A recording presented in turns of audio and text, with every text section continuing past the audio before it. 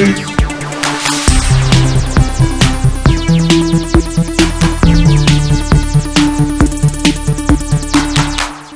up, everyone? Welcome to GameFace episode 143 on Sifted Games at Sifted.net, and we are the Orange Crew. Yeah. Wonder Twins, activate. Form of G4 or E3 shirts. Yeah. This kind of colors they would make us wear as the crew. Yeah. Except I chose this color. Yeah, well. Now you make us wear the color. We didn't plan this, by the way. Yeah, we didn't actually. I pulled in and he was like, "Oh, we have a problem." And I was like, "That's not a problem at all." Hope you guys have had a great week. I hope you guys are playing some great games. We're going to talk about Assassin's Creed Odyssey again, which I still have not finished. Not surprising. Absolutely gigantic. Couple things before we get started. Folks on YouTube, thank you very much. We've been putting up episodes of GameFace on YouTube. You guys have been doing a great job of helping us out with Twitch Prime. For those of you who don't know what that is, all that stuff is down in the description. I also want to thank all our patrons who are giving us cash to support us, but also going and doing the Twitch Prime stuff for us. You guys are awesome, so thank you very much. T-shirt update. Matt and I are wearing the orange ones.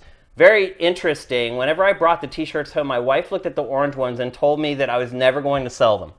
She's like, "You will have those 3 years from now unless you take them to Salvation Army." It has turned out that the orange is by far the most popular. It's completely mind-boggling to me. You guys certainly have different tastes from me, but maybe it's hard to find a shirt this orange. That's possible. So when you see one, you got to go for it. But I do want to let you guys know that in the orange shirts, we are pretty much sold out already. We're out of smalls, we're out of mediums, we're out of 3XLs. We have large and XLs left in the orange, and not many. I think there's like a handful of both. So if you guys really want the orange shirts, you should jump on this quick or they're going to be gone. That's what I picked. Yeah, we're also out of the smalls in the white and violet, I believe. But everything else is still there. Thanks to everybody who has bought the shirts. Just like I said last week, for whatever reason, the people overseas continue to come through on the shirts. I'm guessing the average has come down a little bit, but I think 70% of the shirts we've sold are to people overseas or in Europe or Asia. Those people are paying over $20 to ship one shirt. In America, the shipping is $5, and none of our American sifters are hooking it up. I don't know what's going on, but anyway. Doubly interesting because I don't really associate graphic tees with like European fashion. Yeah, I don't know. I've been there a lot. And you don't see guys in T-shirts walking around much. Yeah. But thank you, European sifters and Asian sifters. You guys are helping us out big time. Maybe they wear them under the fashionable clothing they have. These are fashionable, Matt. You wear the other stuff under this shirt. I don't know, but there's some good-looking people over there. There are, absolutely. But I do want to thank you guys for buying the shirts. I said when we break even on them, I'll stop wearing this shirt on the show. We haven't done that yet, so here I am. I thought he meant that specific shirt. No. I'm going to have to cycle back to the white with violet for next week. We'll see how it goes this week. Hopefully you guys go in and get yourself some shirts. But anyway, hope you guys are having a great week. It's been a great week for me playing games. They just keep on coming. One great game after another, week after week. I get Black Ops 4 tomorrow, I believe. I got an email saying that I'm supposed to get it tomorrow. I guess you saw the little note about how you can't play the game until day one. So if you have like a hookup who gets you games early and maybe you pay them a little extra money to get it to you early, don't do it. You won't be able to play Black Ops. I don't even understand. I mean, I would never. I mean, I'm not going to buy it, but I would not buy it on disc anyway because there's no point. Yeah. It's like, why would I do that? So yeah, if I was going to buy it, I'd be waiting for the digital anyway. So I'm assuming the servers are going up tomorrow if I'm getting the code. So yeah, about a week. It makes sense. Yeah. Yeah. All right, so let's kick off the show proper. We're going to cycle back to Assassin's Creed Odyssey. We talked about it last week. Both Matt and I were, 10-ish hours into the game, somewhere around there. Neither one of us have finished the game still. I'm not really trying, to be honest. I'm more of a wanderer in these games. I'm not necessarily trying to finish the game, but we'll get to why I think that whole concept is irrelevant with this game anyway. But I have literally spent every spare moment I have had for the last 8 to 10 days playing this game, and I still have not finished it. Yeah, it's interesting that there have been times when I played it a lot and I kind of put it down, and I was like, oh, I can't look at another freaking olive tree. You know, Yeah. it's like or I don't want to look at any more chalk cliffs, please. And like it kind of like overwhelmed me. It was too much. And then like 20 minutes later, I'm like, I should play more Assassin's Creed. Like it's gotten its hooks into me. I'm guessing, I've not looked at my time. I'm guessing I've played 40 to 50 hours at this point. Yeah, I'm in the same realm. Like I think my save is like 53 hours, but a few times I have kind of left it on idle and gone and done other things, so I don't think it's accurate. Yeah. But it's definitely between 40 and 50 at this point. The game is just gigantic, and there's been Huge. kind of it's just. It's I mean, crazy. even after all that, and I showed you my map. It's like basically the starting sections in Athens are uncovered, and then there's a strip to the southeast because I wanted to do the arena, so I just sort of sailed down that way and kind of did all that stuff.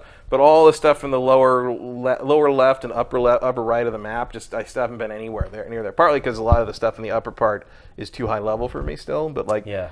There's so much left, and like every time you get there's all these like side quests and character-based stuff. Like not even like the procedural stuff that has no real meat to it, yeah. but like real like legit side quests where there's conversations yeah. and cutscenes and things that happen, and some of it's very funny. Like it has a sense of humor. Like the Minotaur quest chain on Crete is actually really entertaining and kind of does some funny things. I have not even done that yet. And you get unfortunately so like part of the thing about it is a guy is dressing up as the Minotaur, and the thing he wears is a bull head made out of an actual bull's head that's been hollowed out, and like it's gross. It's really gross, and like that's what one of the rewards at the end of the quest. And it was the best helmet I had for like 10 hours, and I'm like, so I'm just running around with this decaying bull's head on my face, and like running around. And no one comments on it. Of course, I'm just like, oh, a woman dressed with a bull's head showed up and killed everyone and ran off with all our gold. I don't know, like.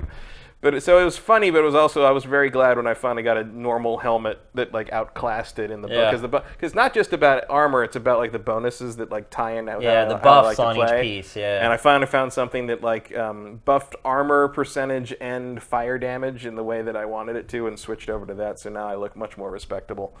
But probably it is a long slog. It's so much to do, and like. I thought I'd get tired of it by now, because like one of the things I did go back and finish Origins a couple weeks ago because I wanted to finish it before this came out, and I was just the DLC I had to do, but that turned out to take me about 20 hours, and I was like, oh, I hope I didn't like overdose on this new Assassin's Creed formula, because it is to the point that like now I'm going to go to Odyssey and be like, well, I already played this like for 20 hours, I don't want to do it anymore. It's different enough to me in terms of how all the fights unfold that like, and how it's a more dynamic thing for some reason to me. I don't get bored playing this game, not yet. And I was a little bored playing Origins by the 50-hour mark, I'll tell you that much. I was just sort of complete by this point in Origins. I had turned the sound down and was like listening to like archaeology lectures and music while I was running around doing stuff. I was just over it, and I'm not doing that with the most of Odyssey at this point. I'm starting to burn out on it. I'll admit. Now when I get a new quest, I'm like, oh really? Because I feel like the game was gonna wrap up like a couple different times, and then it didn't. Because the story felt like it was kind of wrapping up. Yeah, like you were reaching a conclusion of some sort. Well, I mean, it is the Odyssey. I mean, it's accurately titled. That's for sure. The Odyssey is about a man trying to go home who keeps getting sidetracked for a decade, which is not entirely wrong. Because that happens to me. I mean, you saw when you came over today to start setting up. I was going to kill one of the cult members on the west end of Crete because I wanted to. I'm trying to gather enough to upgrade this. The artifacts to upgrade the spear. Yeah. And I had marked that guy at like 11:30 a.m. and was playing most of the time straight until you got here at like 3:30. And I was in a fight with him at the time you got here. Wow. Because that's how long it took me to not just get there to where I had to go and then work my way over to where it was, but on the way there I kept getting sidetracked by weird I'm like, because I intend to go to the place and just do the thing, but there's so many distractions, and there's things like, oh, I'll come back and do this later, but some things I'm just like, I gotta see what this is, you know. Yeah. And like I love that. That's my favorite thing about doing like an open world game, is when it can distract me enough that I don't realize that I've gone completely off the path I intended to do because I got distracted by all these other interesting things. And some games can do that and some games can't. And this game is really good at doing it. Let's talk about the big, really kind of sticking point with this game that people have been discussing since consumers have had a chance to play it, and it was mentioned in a lot of reviews, is the way the level gating works in the game. Now, I think this is a great discussion for us to have because you play games completely different from me, particularly games like this. You tend to just do tons of side quests and do everything. I tend to kind of stay on the main path and just stray off whenever I get interested in something. I definitely, especially open world stuff, I will always do all the side stuff before I move the main story forward.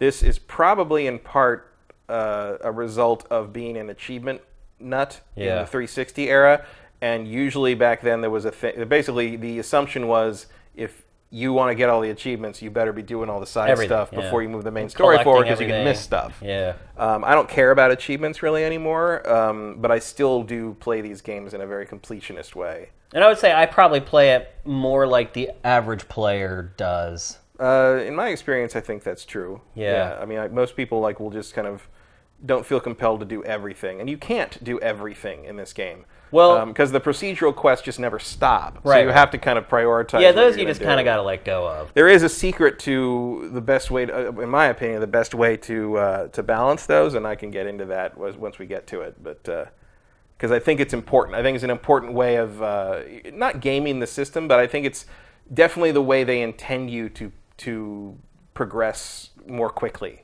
Well, here's the first thing I'm going to say on this topic related to this game is that you can't really play this game the way I usually play games. You can't.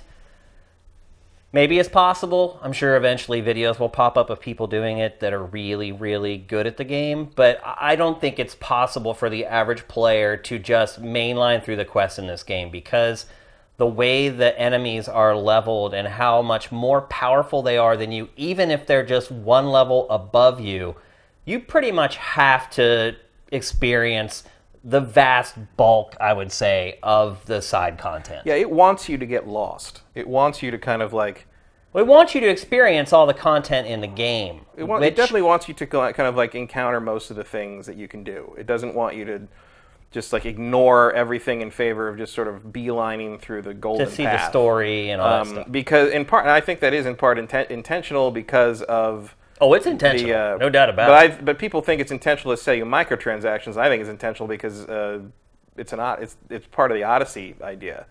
I think it's a little bit of both. A little bit, but I mean, but it's look. It's funny that they put out this code that you can spend $10 on that makes it play like a normal Assassin's Creed game. Well, whatever that means now. Meaning that you can play it the way I usually play open world games. I don't know about it because so we can't quite figure out, I guess, whether I have the boost enabled or not. Right. Because I bought the Ultimate Edition. Yeah. Which says it comes with something some kind of boost thing on it. Boost, yeah. But I can't find any indication of that, and when, like I showed you, when you go to the store on my game, it still has the permanent boost stuff for sale. It doesn't. Everything else says it is in the owned section, and mine doesn't have that. And then and you were also surprised by how much wood I had. Oh yeah, I've been scavenging for wood the entire game. So literally every tree, I'm like, oh my gosh, it's wood. So I don't have any kind of progression problems with the leveling or with the resources, and I think that's because of how I play the game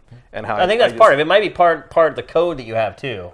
There was no code though. That's the thing is there's no indication. There's never been any indication in my game. But why wouldn't you get it if it comes in the package? I don't know. I think you've got it. Maybe? I don't know. If I do have it, how come I can buy the $10 boost in addition? I think that might just be an oversight. Maybe. Or maybe Ubi just wants you to spend the $10. I mean, I wonder if I did that, would it then boost it even further? Maybe. Because at that point, that's crazy. Because I feel like the curve in what I'm playing is pretty smooth. And I'm not paying a whole lot of attention to the story.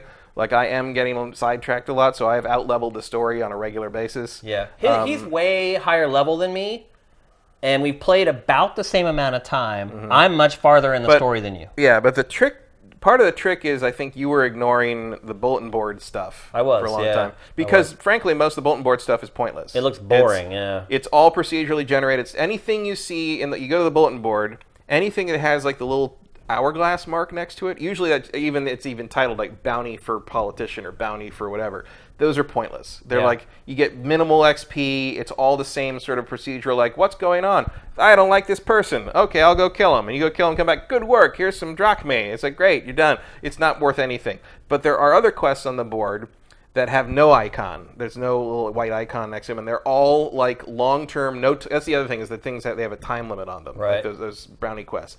So the ones that have no icon have no time limit, and they're all stuff that you're going to do anyway. They're all stuff like destroy 5 Spartan triremes in the oceans, kill 10 Spartan brutes, sabotage 10 Athenian supplies, like stuff like things you're going to do in the course of playing the game anyway. And I pick all those up. And one of the weird things that happens is when you go to different boards, sometimes you'll get different of these quests that have the same objective. Yesterday I had 3 different titled quests that all had the same objective, which was destroy 5 Spartan triremes. So I went out and I did that, and I sank the 5th one, and all 3 quests popped at the same time and gave me like 30,000 XP, oh my God. And I went up a level and a half instantly. See, that's what makes me think that you do have the XP boost, because even though you did 3 quests, like I've never got more than like 5,000 XP for finishing a quest. I mean, 5,000 to 6,000 is about normal, but like to me, it's like 2.5 to like.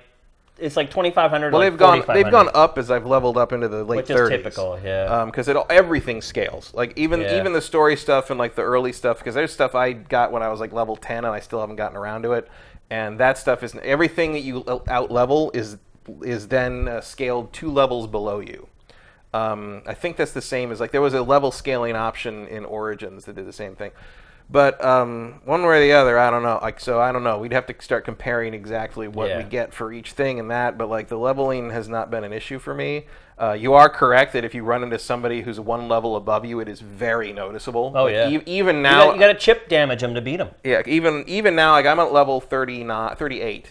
And even like I just fought a level 39 when because I was trying to kill that cultist, and somebody saw me kill somebody and reported me, and one of the mercenaries showed up, and the mercenary was level 39. It doesn't take that long to kill them because I have a lot of like bonuses on my sword and stuff. I've definitely built the sword to be, it's got like 15% damage bonus for swords. It's got all, so I'm doing more damage than just a standard weapon would. But it took a while. Yeah. It's very noticeable. If I run into somebody 2 levels above me, I will probably run. Oh yeah. They're very dangerous. My record for the mercenaries are the most dangerous characters in the game. My record is fighting 4 of them at once and not dying. Although there was a lot of cheesing and there was a lot of setting things on fire. I cheese a lot in this game because what happens if you're playing the way I play, you'll finish a mainline quest and then you'll go look at the list of quests, and the next quest it'll recommend like the level. Mm-hmm. It'll be 3 levels above where you are. Mm. And there's just no way. If you go and try to complete that quest, they literally one-hit you and kill you. You could probably do it if you're an expert, but I mean, so much random crap happens in this game when you're in fights. People come from out of nowhere and attack you, or you get caught on like a table, and literally just one whack, you die. So it forces you to go back. And what I found is that I literally have to complete every side mission to get so I'm 1 level below the next story mission. And so I have literally had to play the entire game. There are points where I'm like, oh my gosh, I've done all the side missions. I'm still not 1 level below the recommendation for the next main campaign mission, and that's when I started using like the board stuff. That's when that's what the board stuff. That's when I went and fought like the pig. Right. So that's when I started like digging deep into that. By the way, the pig is the hunting quest for the Artemis Daughters of Artemis thing. The pig is the hardest one in the whole quest line. Like just so you know, because like that was one of the first things I really had a moment where I'm like, I don't know if I can beat this, and then I came back when I was leveled up.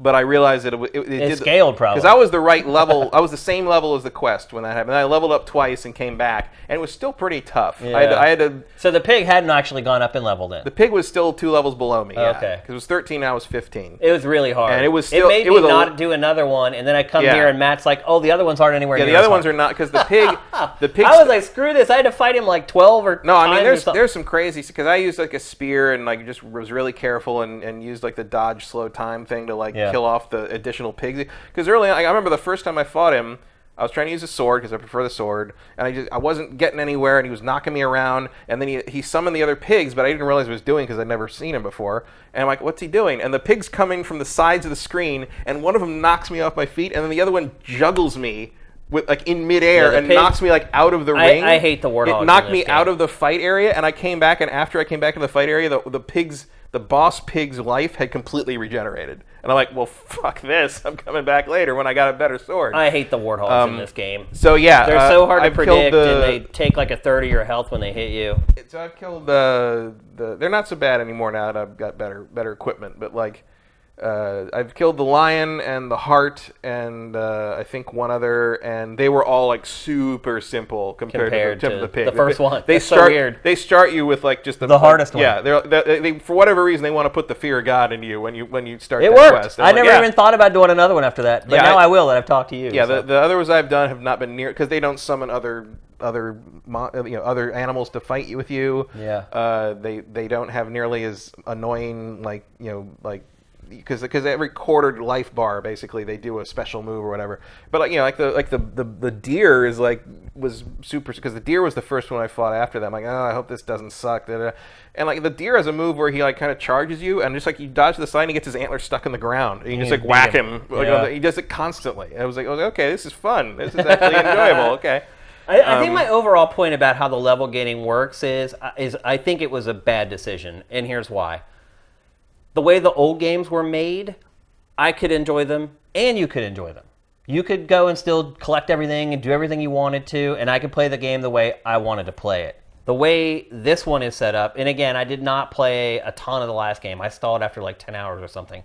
So maybe this was the way the last one was, because I wouldn't have said... It was, pretty much. It was. I think, actually, the leveling on this is much more smooth, and actually, it feels like the DLC for Origins, because one of the things that struck me about Origins is as soon as you get in the DLC, the quests start giving you 10,000 and more per quest. And the old ones were you got 25 XP for a stealth kill. In this game, you get in Odyssey, you get 250. Yeah. And I don't know what the difference in leveling totals are for each level. Maybe they just upped it by a factor of 10 or whatever, but it doesn't feel like that. It feels like I've leveled up just sinking ships and stuff. Yeah. Whereas in Origins, it was I have to get a quest done or I am never going to get to the next level.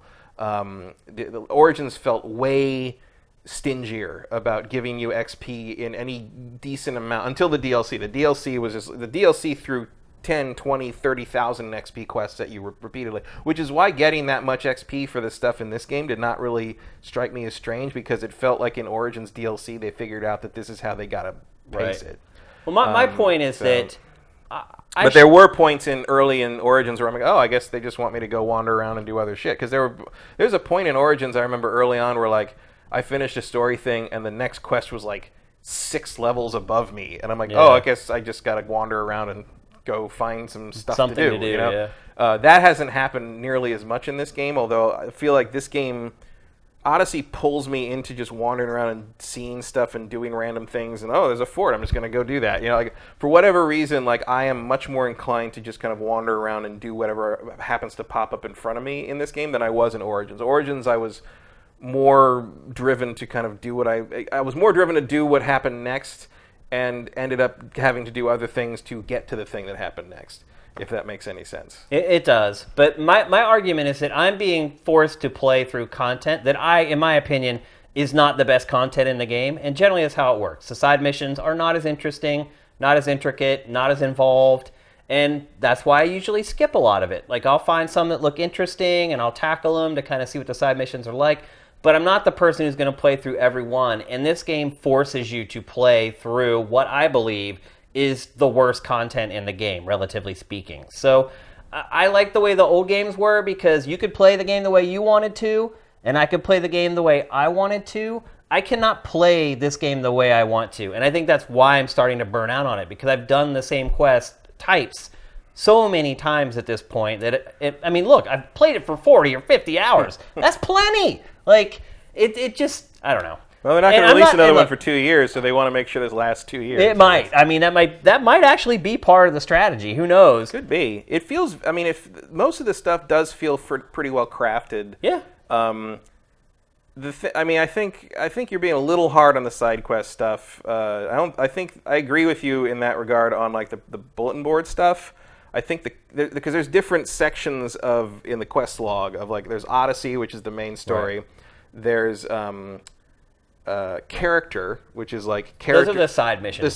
Those are the side missions that involve characters you've met during your main quest, basically. Like so you go to this party and you meet all these philosophers, including Socrates, and now there's a quest I can do where Socrates has something he wants me to do. Was that a side quest though? Yeah. I thought that was mainline. Well, I have one right now that's him. Oh, okay. I haven't gotten through it yet, but there's one where it was one because it says the name of the character you're dealing with under the quest, and one of them says Socrates, and who is a weird character in the sense that like he's kind of a dork that nobody likes. Yeah. And like I kind of like that take on. I mean, I kind of figured that's the way he was. It might have been. I mean, genius. And he was always asking people like he's kind of like the guy on your Facebook who won't stop asking like rhetorical questions about what does everyone really believe. It's like, dude, you don't like just say what you think. Yeah. And like that's actually a thing that like happens in the game where your character is like it's like talking to one of the other characters about Socrates, like he just asks a bunch of questions and never says anything, and they're like, that's pretty much him.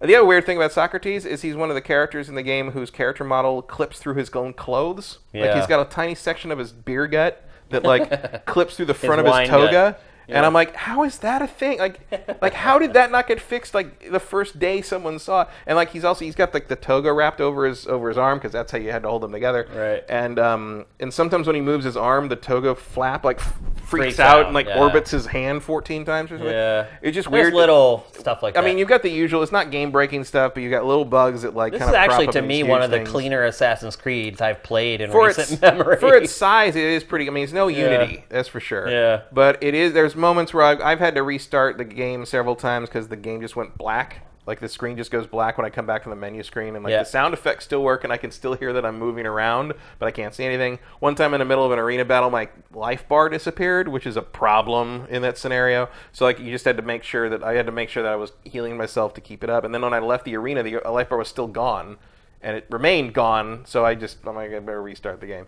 One side character in a side quest chain had a rectangle around him the whole time. His character model had like a rectangular box around him that wasn't like a solid box, but it was like you could see the outline. It was like he was a badly matted special effect, almost. Yeah. So just little things, like not like game breakers, but things where I had to restart the game a couple times and things that like I've had jumped out at me more often. But I mean, I've been playing the game for like 50 some hours at this point. I've only had a couple issues. At this point, we're QA testers. Pretty impressive. At that point. Yeah. But like, I've noticed a few more things of that nature in this than I noticed in Origins, which was interesting. Although, that is interesting. I didn't see as much stuff like that in Origins. And one of the arguments I saw this week, people attempting to defend the game. They're saying, well, journalists have to plow their way through the game, and that's why they're complaining about the level gating and things like that. I am not in that position. I am not in a position where I had to hit a certain date or I have to finish. I'm playing it just as I would normally play a game if I were just somebody who went and bought it. And I'm having issues with it. And I think another thing you should take into consideration, too, is that these game journalists have been doing this for a long time. They've played under deadlines for a long time. So they still are going to be able to notice when a game is worse at something than another one. They may exaggerate to the degree that it has the issue, but in relation to other games, they're still going to be on point when they say it is worse in this game than it is in another one. And I agree. I think the level gating is an issue in the game depending on how you want to play it, and for the way I play the game. I mean, if I was playing this on a deadline, I would definitely be annoyed by it. Yeah. It would definitely be an issue. It's not an issue to me because I don't play it that way. I am well aware I'm not going to finish it in time for the next thing I need to play to be current for this show.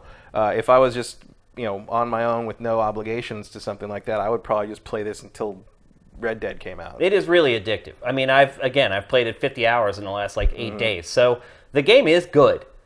And I think the majority of the people who are going to buy this, who are Assassin's Creed fans, are going to really like it. Yeah, I think so. Especially if you liked Origins' change-up of the format. I mean, the formula, this feels very much like Origins was a prototype for this. Yeah. Like, I think, I said it last week too, but I think more so even now, everything, all the systems in this game seem to work together to encourage you to kind of deal with the other systems, and there's a lot of overlap that makes it feel a little more organic. I think encourage is a nice word. Yeah. You're basically forced to use everything and do everything. Well, I don't really find that to be a problem. I would never describe... That's how you would play it anyway. Yeah, I want to do all the mercenary stuff. I want to kill all the cultists and upgrade my spear so I can upgrade my abilities, so I can do more cool stuff when I clear that fortress, so I can get the next tablet that gives me the mystery treasure to go over here to get that to sell that, so I can upgrade this, so I can keep using this. But I mean, like, that's the chain. That's what I love. I love that part. That's what I like in open world games, and that's what keeps me playing. And this one is doing it even better than Origins did, and I played Origins for 100 hours. So, like, yeah, I'm pretty happy with how this turned out. The one thing I will say is I'm a big fan of Assassin's Creed in general. Like, I loved the first game from the start. The only 2 games in the series I don't like are probably Revelations and 3. Yeah. And in fact, I still think 3 dumbed down the controls a lot in an effort to make it more streamlined, quote unquote. But then they gave you like the tree climbing. They added a bunch of stuff, and also like the point of the old games, the original games, was that you had all this massive amount of control over the character. They call it the marionette system. The buttons, that's right. Corresponded to all the legs and arms and stuff. Yeah. And when you took that away, like, the characters became very sticky. When you're just trying to run down, you're trying to run down a street and you're sticking to the wall instead of trying to run away from an enemy and you're getting caught on like a table or something. And this, you still get some of that here. It's not as they've figured it out for the most part, but here and there there's still weird things where I'm like, I just want to climb up that ledge. Please let me climb up that ledge before this wolf kills me, kind of thing. Oh yeah, that happens to me all the time. Yeah, it's just that kind of thing, and I still miss the control. And then you're like. You think you're going up, and then you end up like dropping down like one like handhold, and you get like killed. Like that stuff happens every once in a while. I still miss that level of control from Assassin's Creed 2, the Ezio games, basically. Yeah. I think they made a mistake in revamping the controls for 3, and they've never completely recovered from it. Which makes the fact that one of the bonuses for pre-ordering this game is a remastered 3 even more hilarious to me.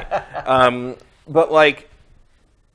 So there's an issue with that, but like thinking about that and kind of in comparison to the old games, my favorite is still Brotherhood. 2 and Brotherhood, I think, are the peak of the series. I think most people agree 4, that Brotherhood. I mean, Black Flag is great because it's got ship stuff. I don't like Black Flag when it makes you get off the boat and eavesdrop on people. Yeah. That's why if you're feeling the need to go back and do the piracy thing, I would suggest Rogue, because I'd say Black Flag is like 50-50 piracy stuff and assassin-y stuff, and Rogue is like 80% piracy stuff and like 20% assassin-y stuff.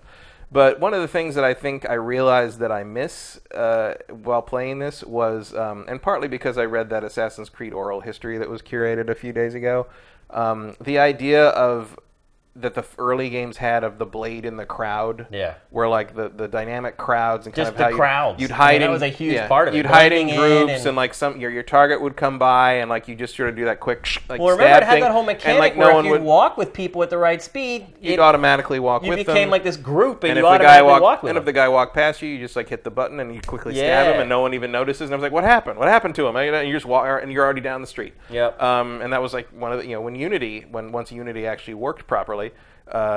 Unity's whole thing was like there were thousands of people in the crowd. Like it was, that was the thing they doubled down on for next gen. What early on this generation was we can put tons more people in it. Right. And Syndicate had that too until they and so like that's one of the things I think I miss in the end is like the crowd density being part of the gameplay concept. I feel like maybe the next one they could start to integrate that more. Like maybe I don't know when they're going to set it or whatever. I think it sounds like we got 2 years at least before the next one. Yeah. I would love to see them reintegrate that idea back into the new formula, because I think that was a part of the series identity. That because I like this new action RPG angle a lot, but I feel like that's a part of the series identity that they've sort of lost and they should try to regain. I think there's been a bunch of things that they've lost in the change. And that's true, but I think that is the one thing that really stands out to me is like that was a fundamental of if you're going to do one thing with the new formula that would make it feel more like Assassin's Creed to me, it would be that, to bring that back. Because honestly, this game to me is like Assassin's Creed The Witcher. Yeah, or like Splinter Cell with swords. Yeah, a little bit. Like that's the other thing that bugs me about the control revamp from 3, and it bugs me to this day in this game, is the thing that was one of the things that was great about the Ezio era was that you had the right trigger. I mean, it was R2, I guess, on PS3. The right trigger made you go loud. Like you were by default, you were sneaky, and if you wanted to go, to go loud, you held the right trigger and to stand up. Also, like a run button, though. Yeah, wasn't it? It was like it was what you held to move. It was, and now like you know 3 changed it so you have to rely on context-sensitive stealth zones. Yeah, which can go wrong real easy if you and the game disagree on where that bush stops. Yep. And happens in this game all the time. Where like you've got strips of bushes, foliage that you're supposed to hide in, and somewhere in there in the middle, there's like 2 inches where the developers didn't like overlap the 2 things, and suddenly I'm randomly then they instantly in the clear, and everyone's like there, and I'm like, and next thing you know, like there's like 5 flaming arrows coming. Dude, I'm in 5 inches of bush. Like you could see me already anyway. You're up there. You're looking down at me. I am a guy in a hood.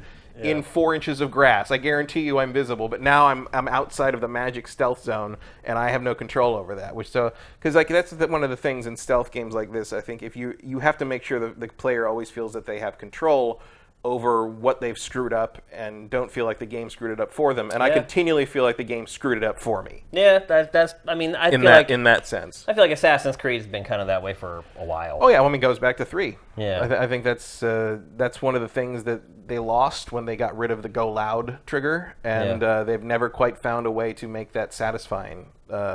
They've come close, and sometimes they just give you the tools to work around it. I think they've done that in this. I mean, rarely do I run into a situation where I'm given away by a lack of bush coverage, and then I can't fight my way out of it. But I would have preferred to succeed at what I was trying to do instead of having to just stab people for 5 minutes. Yeah, I think to kind of wrap it up, if you love the old style of Assassin's Creed, I think, and you didn't play Origins, you're in for an eye-opener here. Yeah.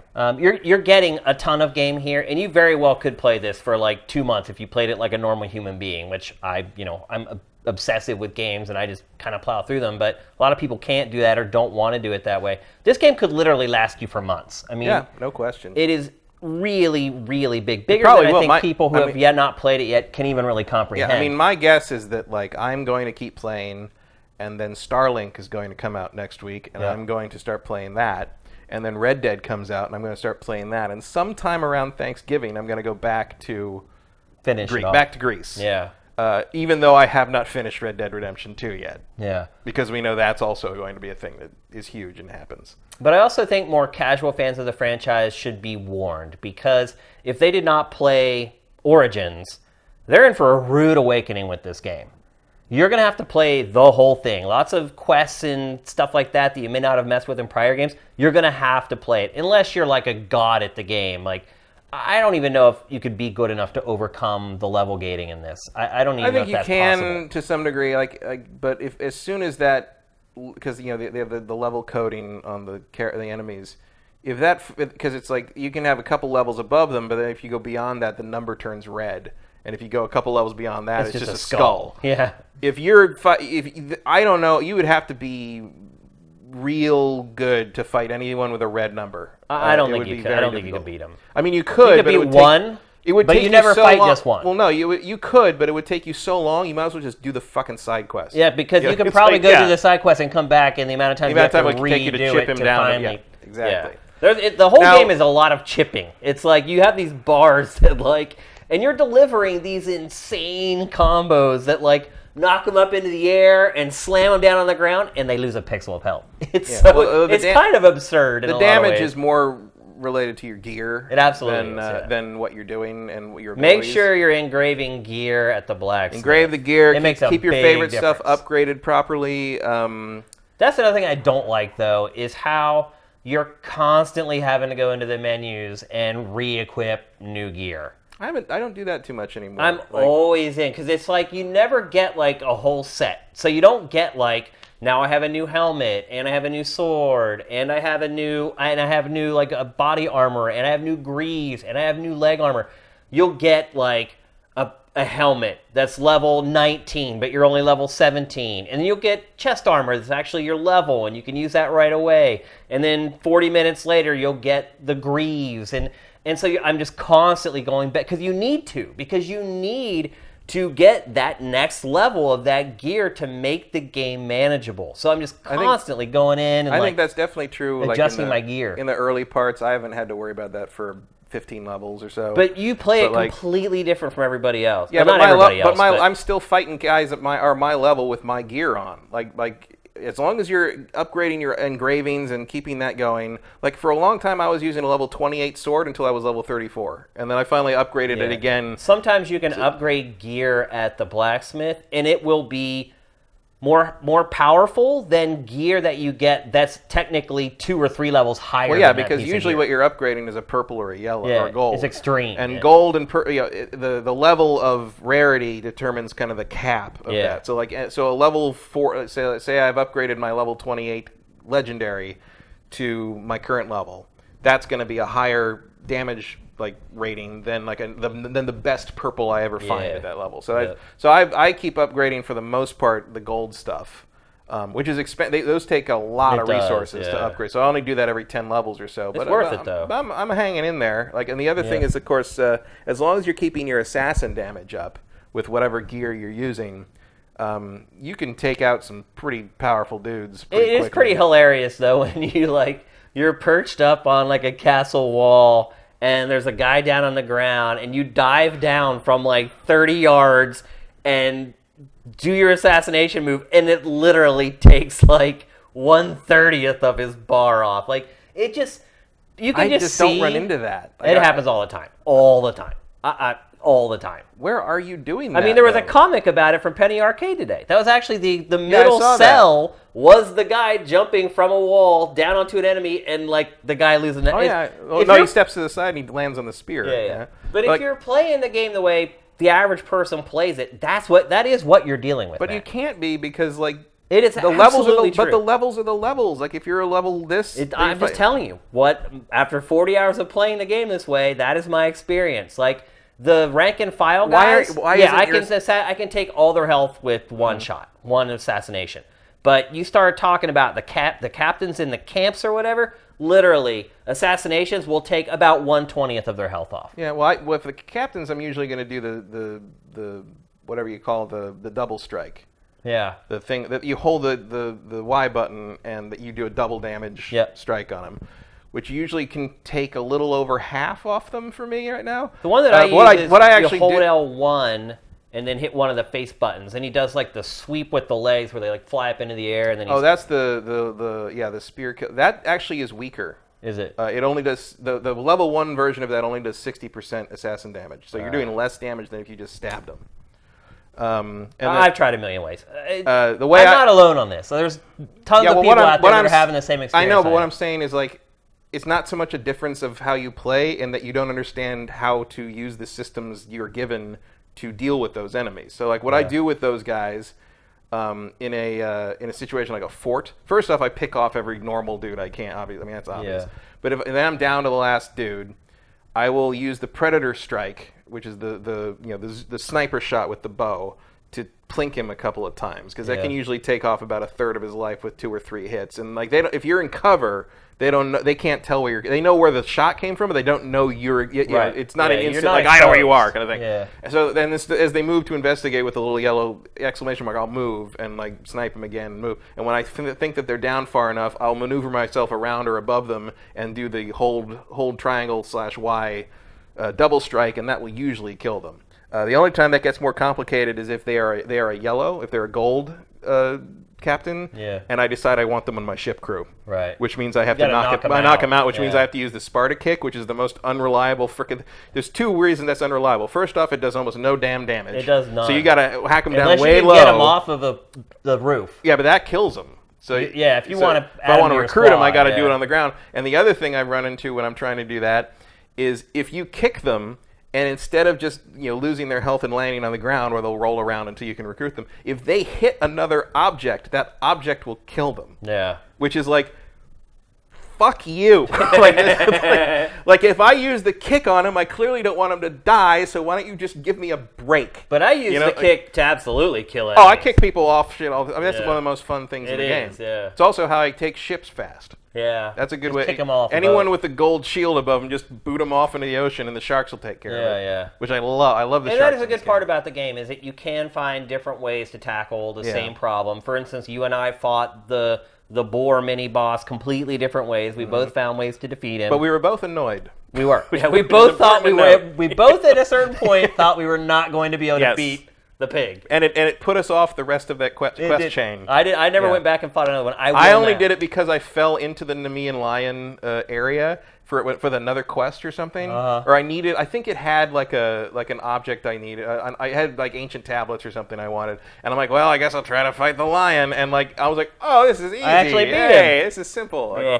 But I think overall, we both recommend the game. Yeah, no question. It's certainly worth $60. You are getting your money's worth and then some. And I would say maybe if you're a person who can only play on the weekends, maybe you have a job and maybe you have kids that keep you busy during the week. If you only play it on weekends, you're good till Easter. You may not have to buy another game. You for won't the have rest to spend of the year. it. Yeah, choose wisely because it's like I feel like you're either going to want to play this or Red Dead. Yeah, and you probably won't fall into the grind either. I mean, unless you want to beeline. I mean, although I would say like you kind of have to play this game to get good at it. Yeah. So I don't know if like playing for like 4 hours and then coming back 2 weeks later. I think that might be a frustrating experience. I think learning the systems is more important than the combo system is not that complex. No, it's not. It's no Dark Souls, even though they're taking inspiration from it. Yeah. I will say, do not underestimate elemental damage. Yeah. Poison and fire. Like I don't usually use that kind of stuff in games. I prefer, but I use it in this game. I prefer just like hit you really hard with the weapon and let that be the damage. But setting guys on fire and poisoning them with your weaponry is like But again, from the way I'm powerful. playing, it's kind of a necessity. Like I would normally never like imbue my weapons with anything. Oh, I wouldn't either, but I do it. But in this game, like one, it's kind of fun and cool because of the way it works. But also, it's necessary, I think, for some of the tougher enemies. It definitely expects you to be using everything in your toolbox, and it definitely changed. It was a game changer when I finally used something. I'm gonna because it happened with the firework. It was basically like I was fighting mercenaries who had fire abilities. And I was finding it was really annoying to deal with them. So you have to keep rolling around, and like they kept hitting me. And every time I get close to them, even if I was close and like doing good damage, they could just poke me once, and now I'm on fire. I got to break everything up and roll around. And I'm like, wait a minute. Wait, maybe I should be doing that. What if I literally fight fire with fire, basically? Yeah. And I'm like, it works really well. Like it's great, and you can hit huge groups of them with it, and they all have like freak a meter. out. So it's like as you hack them, it fills up, and when it gets full, they actually either ignite or get poisoned. Yeah, and you can upgrade it to make that meter fill real fast, like almost instantly. Like 2 hacks or whatever. Yeah, and very useful. And also, if you look at the mercenaries in the mercenary lineup. If you zoom on them, you will see that they have weaknesses. Yeah. And so a lot of times it will be weak to poison or weak to fire, and that can be a big help when you're being hunted down by these jerks who just seem to know where you are. I'm over the mercenaries at this point. I'm done. I hate them. I like how they disrupt. I liked them at first, and for that reason, but now they're just annoying. I like it's just my meter's always full, and I'm either spending a ton of gold to like pay off. To bribe them essentially, or I'm fighting like 3 of them while I'm clearing out a fort. It just gets annoying. I've never paid off any of that. I do sometimes, because sometimes if someone sees you kill a leader in a it's not a county, I guess a nation. If someone sees you do that, and sometimes you have no choice because they just sit in the market, and like I'm just gonna go up and stab you. You get an instant maximum. Yeah. And then like I will always find the little red money bag, and you run to that guy, and I will just run straight into the camp.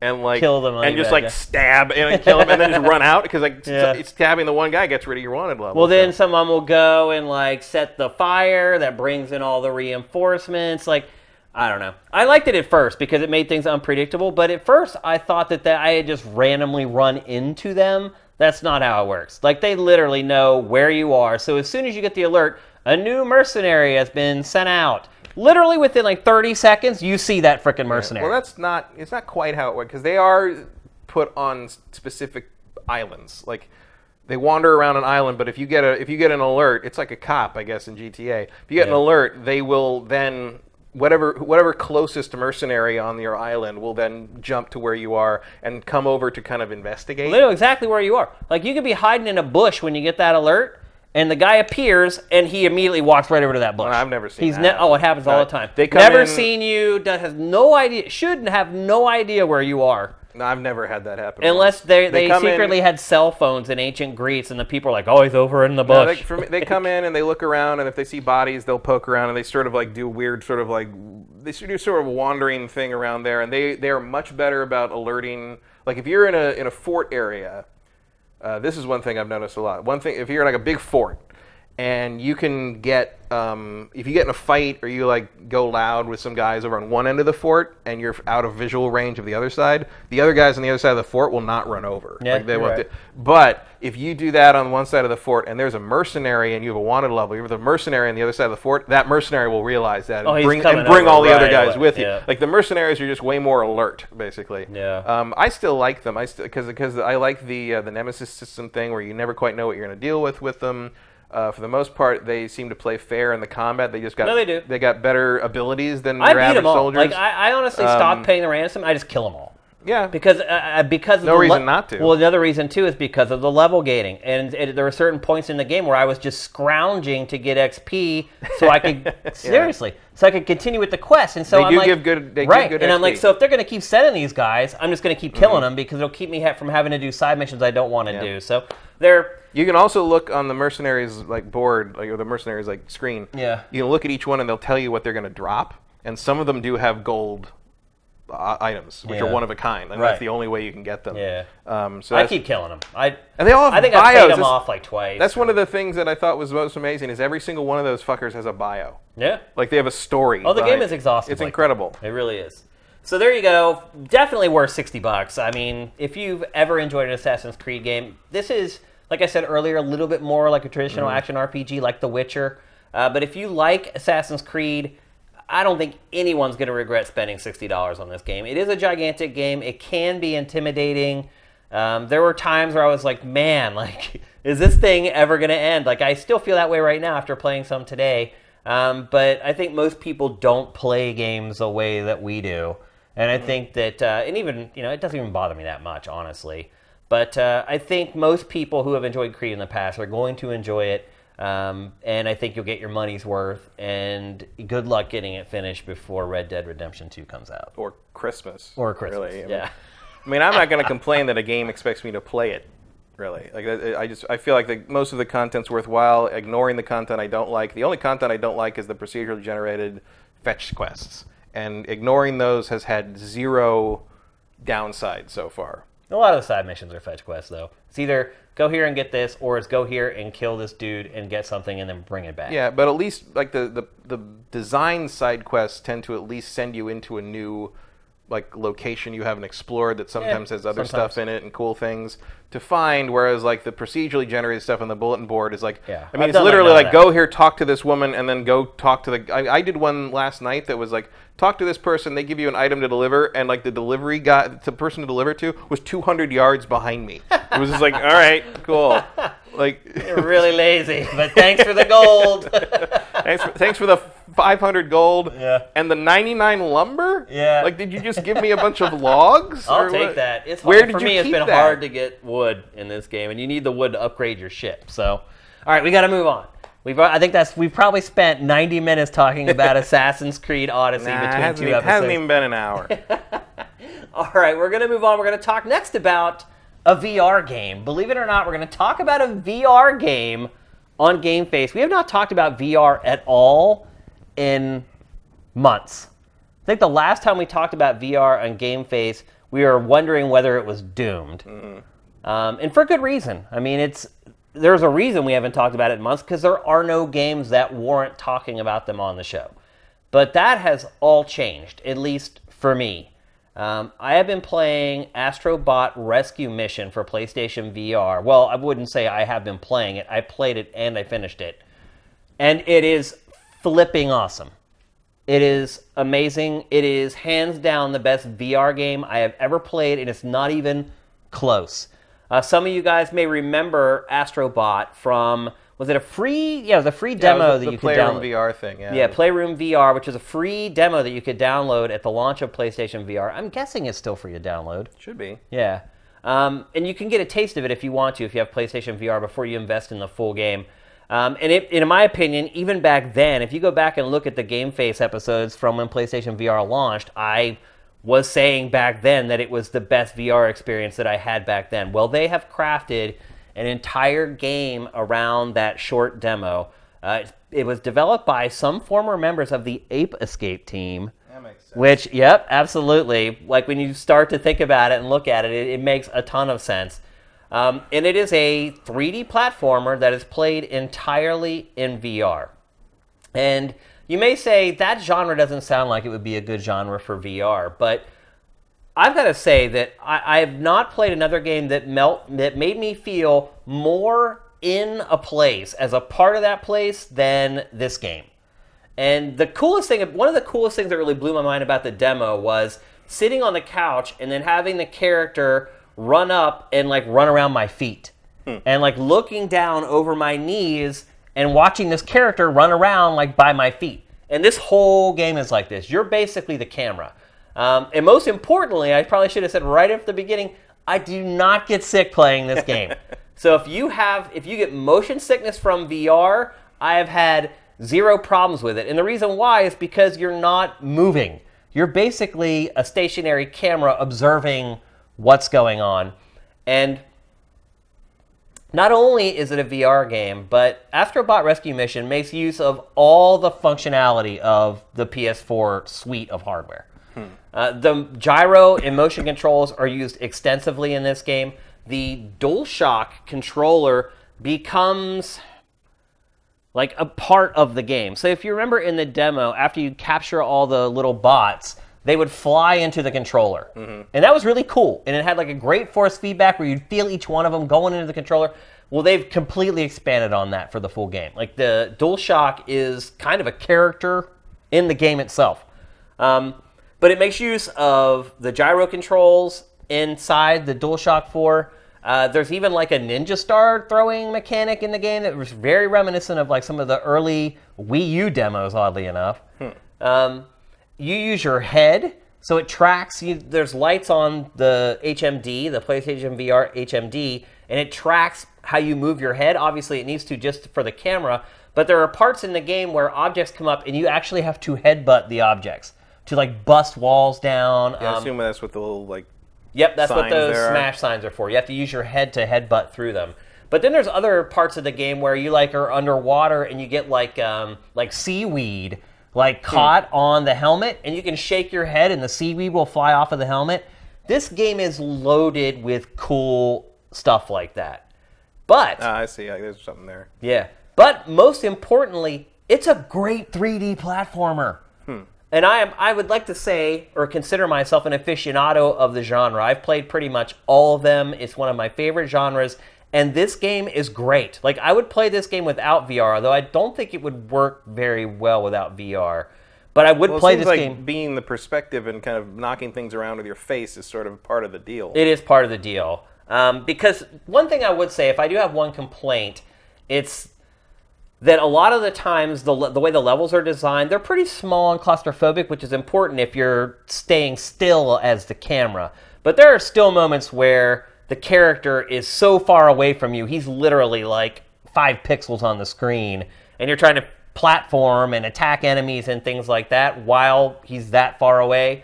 That's one of the only issues I've found with this game. The creativity in this game is amazing. Watch this sequence right here. So right now you're inside a creature. You've been swallowed, which is the lower third down, which is a 3D platformer staple or stereotype, depending on what you want to say. But so right now you're inside this creature, and it seems okay at first. You're like, okay, I'm taking out some of these enemies.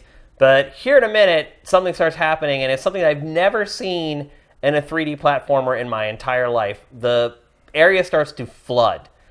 And again, not a big deal for a 3D platformer. Water's not a big deal, but the water starts coming in waves, and you have to use the waves to get over obstacles that are on the floor. So you wait for a wave, and here we go. So you wait for a wave to come in, you swim your butt off so you can get over. See how there's spikes on the ground? And you do this like 3 or 4 times to get over all. This game is just loaded with stuff like this. Like it literally is like, to me, is like a Nintendo game. And there's more than a couple nods to Super Mario Sunshine in this as well. I mean, obviously he's got a flood pack. The most common attack you're going to use are the water jets coming down, and I love that mechanic. It's so satisfying to use those jets to explode enemies that you hover over top of. It's kind of like this game's version of the butt stomp, I guess, is the best way I could put it. The controls feel great. The boss fights in this game are amazing, not because they're different from boss fights you've played before, or they look different or act different. It's the scale. Like, you fight a gigantic boss in a lot of games, you're like, oh, he's big. My character's small, he's big. When you're in VR, you really understand the size and the power of the bosses. I'm afraid of them. Like, there's one boss fight where you fight like an octopus, and he's slamming down like his tentacles onto the platform, and you're like squirming away trying to... And you're scared. You're like, oh my gosh, this like 5-ton tentacle is trying to smash me. Like, the perspective makes a world of difference in this game. So do you think, as was said by some of the reviewers, do you think this is the Mario 64 moment? Yeah, that's a big claim. Yeah, I don't think I go that far.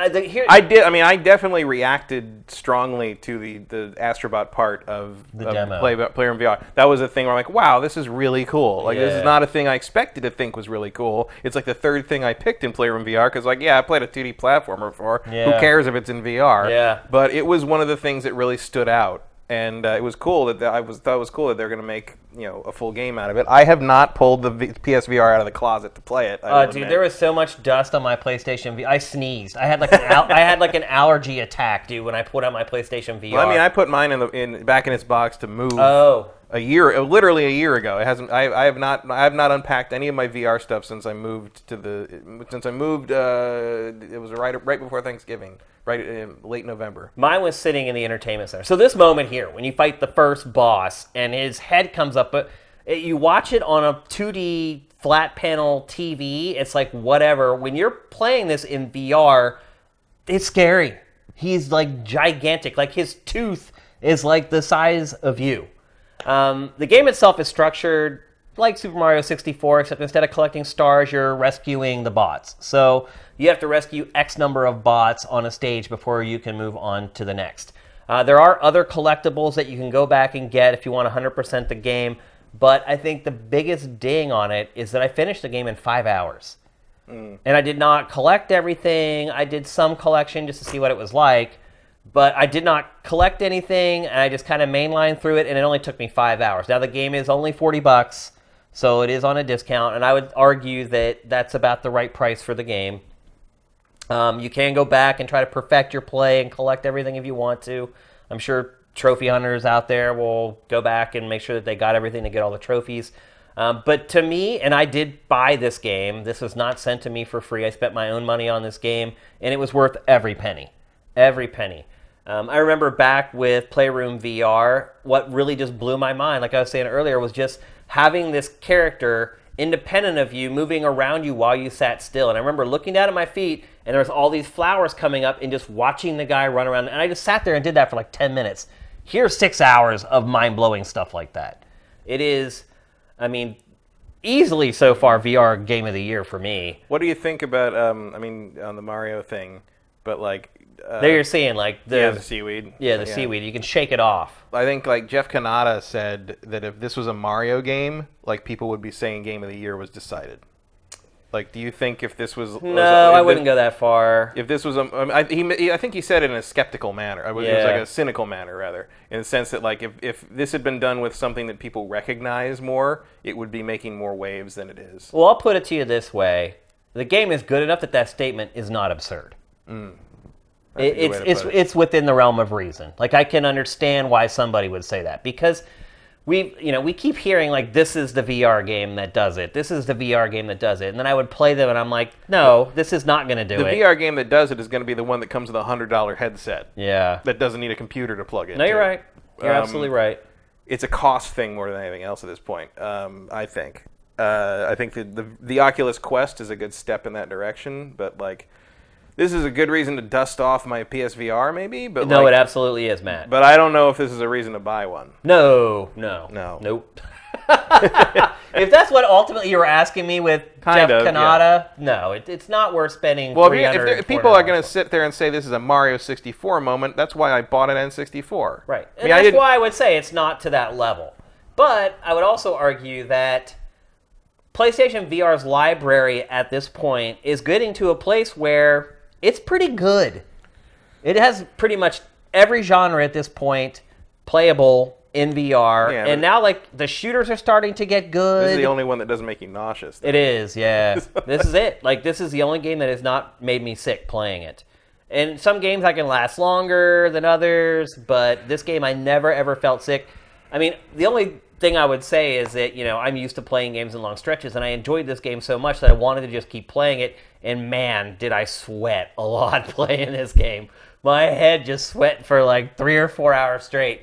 So yeah, that's one thing you don't realize if you haven't spent that much time playing VR, which I haven't. Like, it's always been like this thing where I play it for an hour and put it away. This game I sat and played for hours at a time, and it was different having that helmet on for that long. But ultimately well worth it. If you have PlayStation VR, go and buy this game right now. Don't even think twice about it. You bought your PlayStation VR for this game. You just didn't know it yet. Now you do. I cannot recommend it any higher. It is the best VR game I've ever played. It controls well. It's designed well. The level design is ridiculous. The integration of all the other hardware features from PlayStation 4, a lot of that gear that you've had that you're like, man, I never use this crap, you're going to use it in this game, and it's going to be used in very creative and unique ways. I don't know what else I can say to recommend it more. It's worth the $40. Is it? Maybe someone's going to ask me, well, it's Q4. Is it worth sacrificing one of the other big games to buy it? I say absolutely yes, because it is a completely different experience. If you're sitting there right now saying, well, should I buy, I know I'm going to buy Assassin's Creed, or I know I'm going to buy Red Dead. Should I also buy Tomb Raider, or should I buy this? Buy this. That's where I would place it. Just really good, and just kind of out of nowhere, out of left field. I mean, obviously the demo showed a lot of promise, but I wondered, I'm like, would I like to keep doing this for hours and hours? Yeah. And the answer was a resounding yes. Really, really good stuff. This team should probably just make a regular 3D platformer. Yeah, it seems like it. Because it's a limited market on for sure. PlayStation VR, but I do think there's like some commentary I've seen where people are like, "Oh, there's no reason for this to be VR or whatever like that." I think. Oh no, they're absolutely definitely like not understanding, like, because I would have said the same thing when I just watched the Astrobot like demo in PlayStation Playroom VR. Yeah. But like once I'm like, no, the experience is a thing that you don't understand until you've done it, and I assume that this is like that, but times 10 or whatever, you know, like. Yep. Because they've had a lot more. Because the Astrobot demo in Playroom is just sort of like you're sort of playing a 3D platformer, but you have this different perspective and you have this different way of looking at it, and it's just like, oh, this really works. And like this clearly they've added mechanics that require the VR aspect to function in the way they're meant to be. That I think you'd lose something by. Oh, you absolutely would lose something. The Astrobot demo in Playroom VR is one of like 3 things that I show people when they come over and they're like, hey, you have VR, can I try it?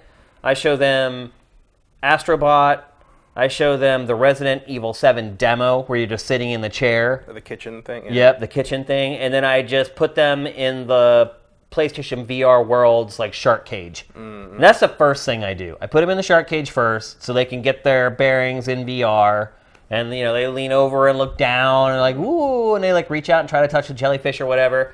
And then I put them into Astrobot, and then I finish it off with the kitchen. Yeah, I've had people play this on the Playroom VR, or the Astrobot demo. If I have the Vive out, I will do the lab, because that is the most that's pretty good. Accessible. And then I will usually, if it's the right kind of nerd, I will put them in the Battlefront VR X-Wing thing, because that's still intense. One of my favorite things, just because it's like, oh, very brief, but it's brief but awesome. It is, yeah.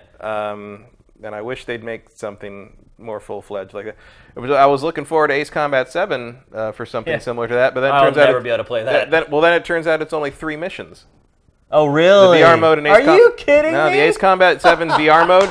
It's the tutorial of how to take off, and then there's an air support mission where you have to take off and shoot stuff down to help like a ground support thing. And then there's a third mission they haven't talked about yet. That's it. That's the whole VR mode. It's 3 missions, and one of them's the tutorial. That was marketed as like the killer app. Yeah, it was like. I mean, they never said it was going to be like the whole game or anything, but like they were saying. I think the implication. I thought it was going to be playable in VR. Well, there were talk that one of the reasons it was delayed for so long because they were converting more of the game to VR, but apparently not. And I mean, there was a interview from like TGS or something like a year ago where they imply like 5 to 7 missions. So I don't know what happened to that. I'm really looking forward to that game one way or the other because I like Ace Combat, but I was hoping that was going to be a big, cool VR thing. It's 3 missions! Yeah. I've got to hand it to Sony. Yeah. Damn it! I've got to hand it to Sony, though, because it is stuck with PlayStation VR. Yeah, I figured they would. It could have bailed. I did not know it would, because Sony has bailed on peripherals time and time. They have, but I think they threw a lot of money. They put them out. They threw a lot of money at this. The R&D for this was probably insane. Yeah. But I'm glad. I mean, because now we're finally starting to see the sweet spot with this platform. Also, the game is gorgeous, by the way. For whatever reason, the footage that I captured from the game looks blurry and a little washed out. Playing it in PlayStation VR, it looks amazing. It's also one of the best-looking PlayStation VR games I've played. It's very clean. There's a definite resolution trick difference when you take something out of the VR headset scenario. Yeah. So I love it. I can't recommend it enough. If you own PlayStation VR, go buy this game. I know it's been a rocky road with PlayStation VR. And again, I apologize. I did tell a lot of you people to buy it. Maybe you're pissed off at me or disappointed that I recommended it and you aren't happy with it. But I think if you buy this and you play it, you'll be like, you'll be able to at least say, I see where Shane was coming from. Mm-hmm. I wouldn't say that this rationalized my purchase or I feel okay that I spent all that money on it at this point. I just kind of written it off as a loss. But this was a nice little reminder that, hey, there is still some life left in this thing, and it has a chance yet to redeem itself a little bit. Mm. So $40 available now. Astrobot Rescue Mission, only for PlayStation VR. You'll never be able to get it on Vive or Rift or any of those. That is a PlayStation exclusive. All right, let's move on. We're going to talk next about game streaming, because that really was kind of the big topic. Also, bold move to make the pun in the lower third there about a fly that, like, eats you, basically. Yeah.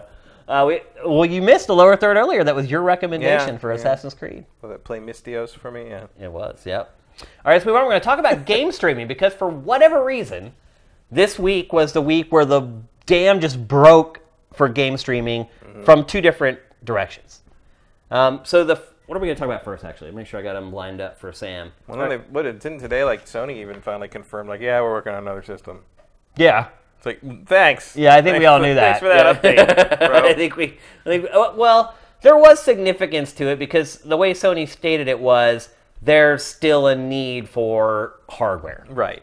And because I think maybe if Sony's they're starting like, to admit that stuff now, it means like E3, we're going to see some new stuff. Probably not released that year, really, but like I think they're going to finally start talking about the next generation. But I think what you brought up is a cogent point, in that this was a reaction to what we're about to talk about. Yes. Because you have Microsoft and Google talking about these crazy brand new streaming platforms, and you have Sony over here saying, hey, we like hardware. Consoles still matter over here. And I think for a large segment of consumers, I think they want to hear that. Oh, I agree with them. Yeah, and I want to hear that too. I'm one of the people who wants to hear it. But some of the stuff we've heard this week is pretty intriguing. So the first thing we're going to talk about is Project xCloud.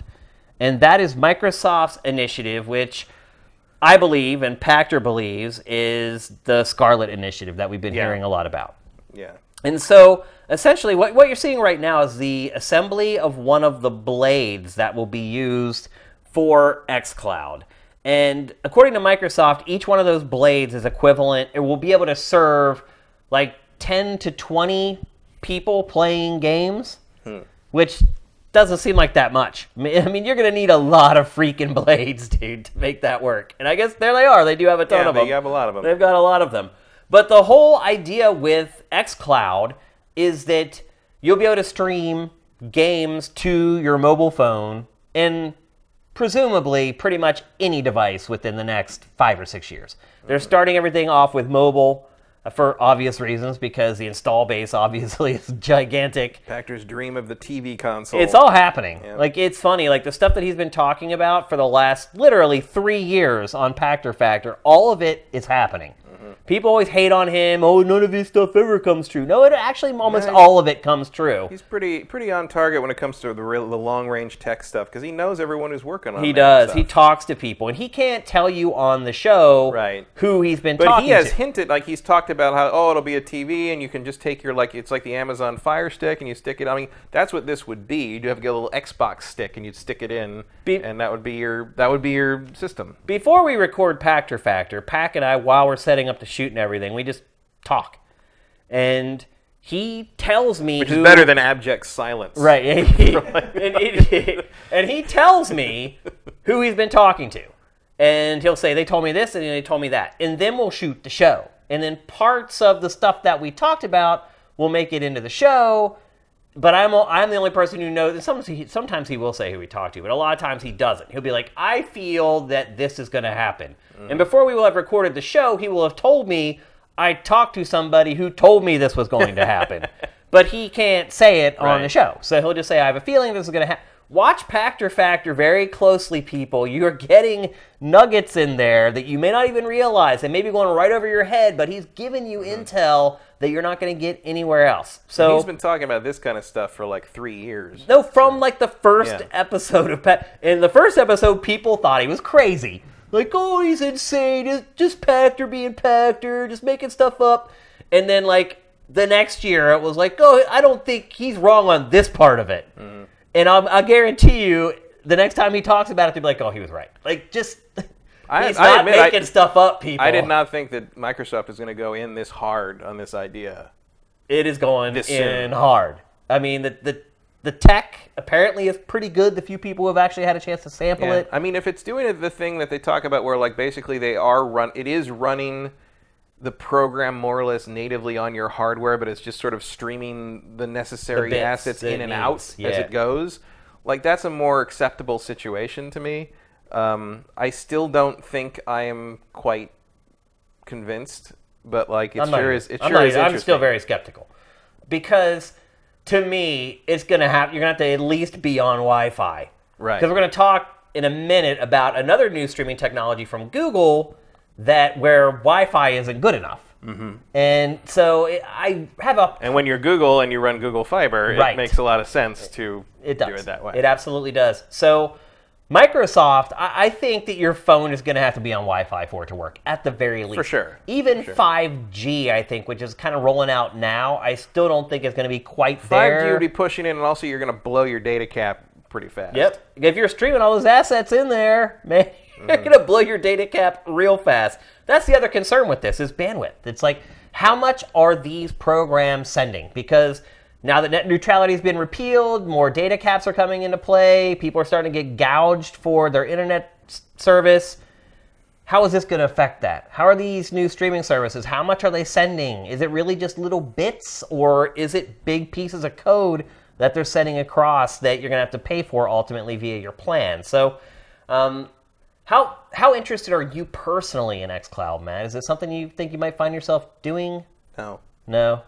It has no use to me. Yeah.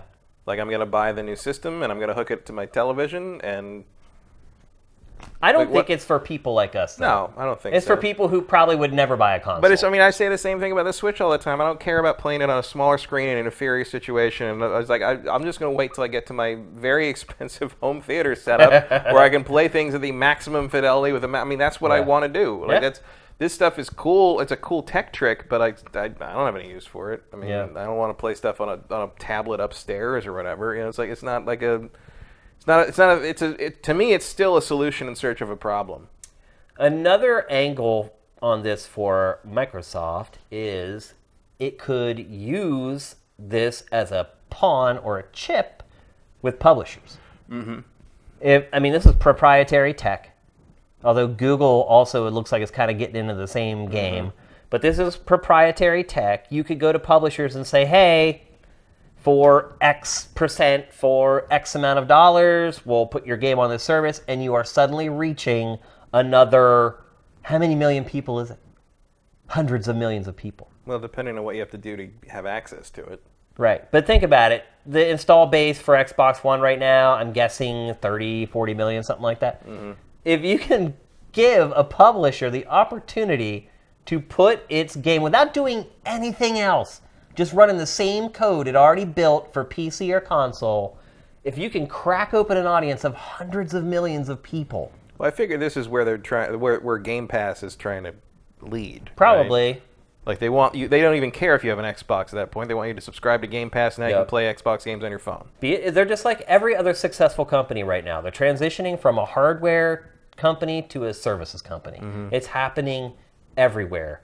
Hardware is going to be controlled and successful for a select few companies 10 years from now. It's not going to be something that every company is going to even want to jump into. I don't, what am I going to do that with? Like if that is something you need Wi-Fi for, where am I doing that? Yeah. Like in an airport, I guess? Again, I think you're going to have to use Wi-Fi, and I think people are going to have to do it from home. And I think... But why don't I just go in the other room and play it on the console? But see, you're missing what I was saying earlier, which is this is not for us. We're not the audience for this. But then it's the people who have cell phones who would never buy a console. But all of a sudden, they're like, wait a minute. I can play the new Halo without buying a $500 console? But they will buy a controller with a weird mount thing on it? You don't have to. You can also play with touch controls. Even the most casual of casual is going to find that There's irritating. like 30 million people playing Fortnite on mobile right now. Yeah, well... Imagine if you cracked open an entire library of software to those people, not just one or two games. It could be huge for Microsoft. Will we care? Probably not. Mm-hmm. It's not for us. But all the money that Microsoft generates off this, what's it going to do with it? But are they? It's going to buy new studios. It's going to invest in software for all of us. But where's the money coming from? Subscribing to Game Pass? Is that what that is? From licensing fees, from the publishers giving you money to put their game on your platform, so it goes out to 200 million people or whatever. That's where they're going to generate their cash. And you could generate a lot. I mean, imagine if for every game sale, Microsoft gets $2 or whatever. And you're literally, the market is hundreds of millions of people instead of 30. So this is a smart thing for Microsoft. It's not for us, but it's ultimately going to work out for us because more money in the Xbox division is more exclusive software for us to play. Is the stream dead? So let's talk next about Google. And Google has its own project going on. And this is a little different because the press has actually been messing around with this. It's called Google Project Stream. Real catchy name. But it's kind of capturing the attention right now because people have actually used it and reported on it. So Google Project Stream is a game streaming service that streams right into Google Chrome, right into the browser. So you don't need, well, I guess you need a PC, but you don't need any extra hardware other than your PC. And obviously you need the Chrome browser. The reports of this is select people in the press have had a chance to try it out, and the reports have been absolutely glowing.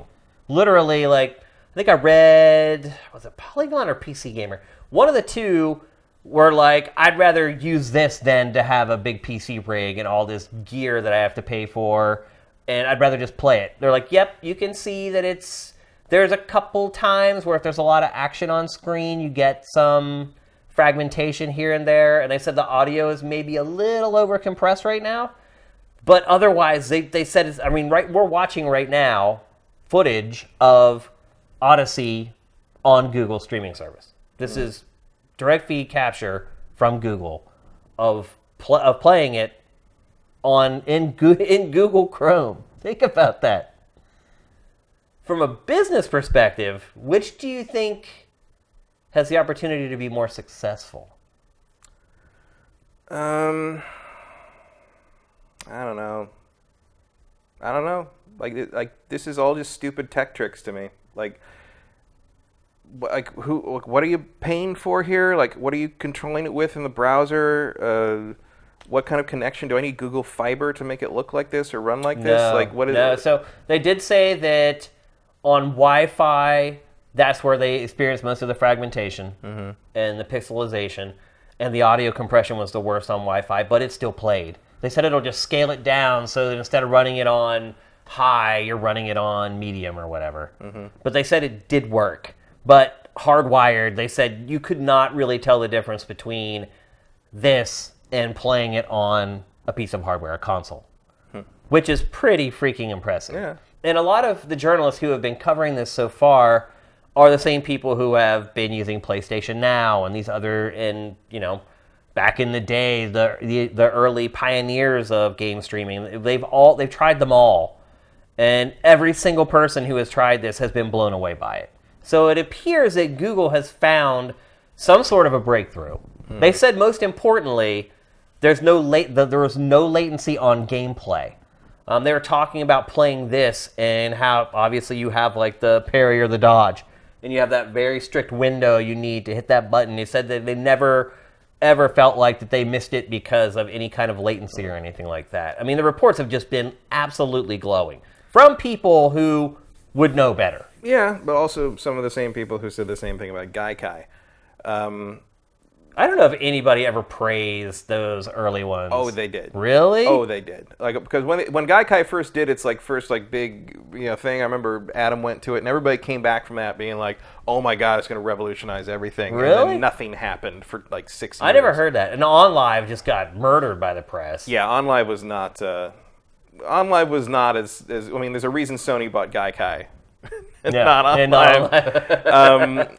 Yeah, but the idea was a little ahead of its time, I guess, back then. But I don't know. It's cool. I don't know what their subscription idea is there. What you want me to pay to do that. They haven't even really outlined the business part of it yet. And Google today had its big thing where they show off all their new phones and all their tablets and all that, and they did not even talk about it, which is a little weird. I don't know. I'm generally more inclined to want things to be running natively locally. And that's maybe just me being old, but I would rather be able to play something still if the internet goes out, or I'd rather be able to tweak my own hardware to deal with something that's not working properly. But see, the idea is that everything is just optimized perfectly on their end. Yeah, well, that means someone's got to keep that optimized, and someone's got to do it. And if it's not working right on their end, then you're the one who suffers from it. And maybe you got to call in some helpline and be like, "Hey, can you turn that up, please?" Can you go kick that blade that my console's being served on? I understand the motivation to want to turn a lot of this into that sort of service thing, and especially in terms of cutting out the cost of retail production.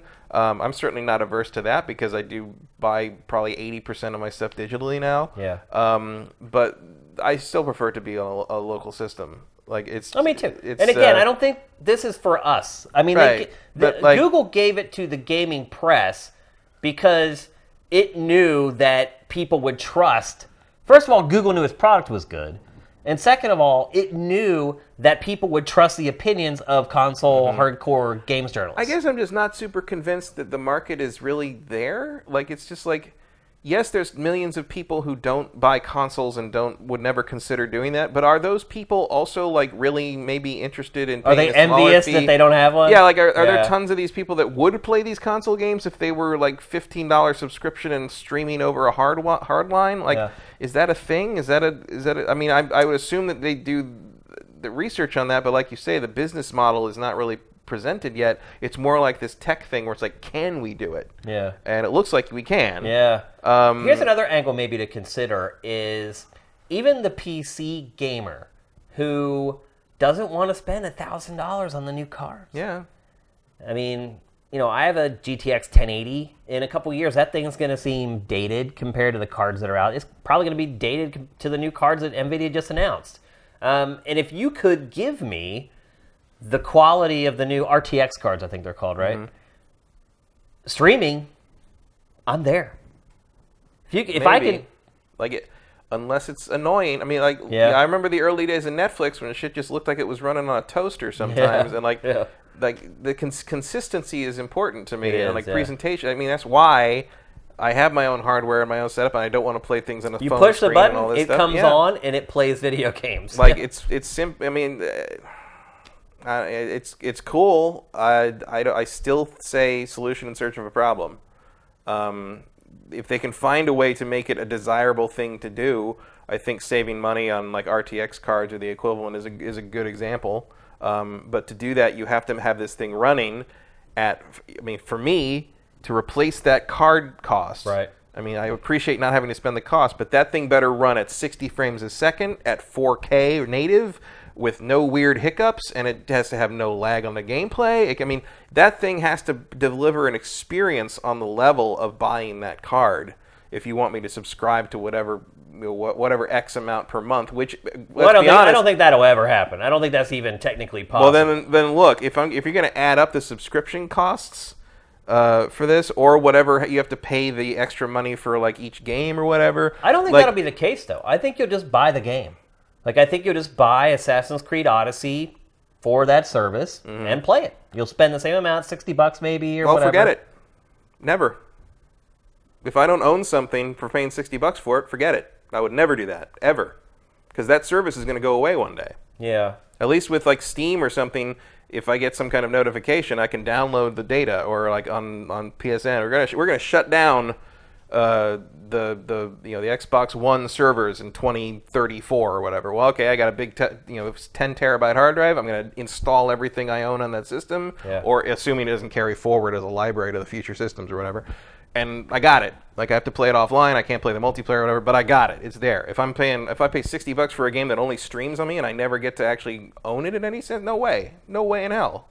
Like, that's the whole problem people had with the Xbox before. Yeah. Was like, but you didn't have it. If you think about someone who has like a GTX 970 or even like a 1070 or whatever, and they're looking at that $1,000 graphics card, and they're like, even if I could get GTX 1080 graphics, without having to spend the money to buy the $600 to buy that. Sure, but I don't believe for 1 second you're not going to have to pay Google something to do this, in addition to buying whatever the game. Well, Google would get the cut from Ubisoft. Yeah, you're still going to have to pay for the actual service Google is providing. Maybe. There's no way the streaming is free. There's no way this is like Voodoo or something for games.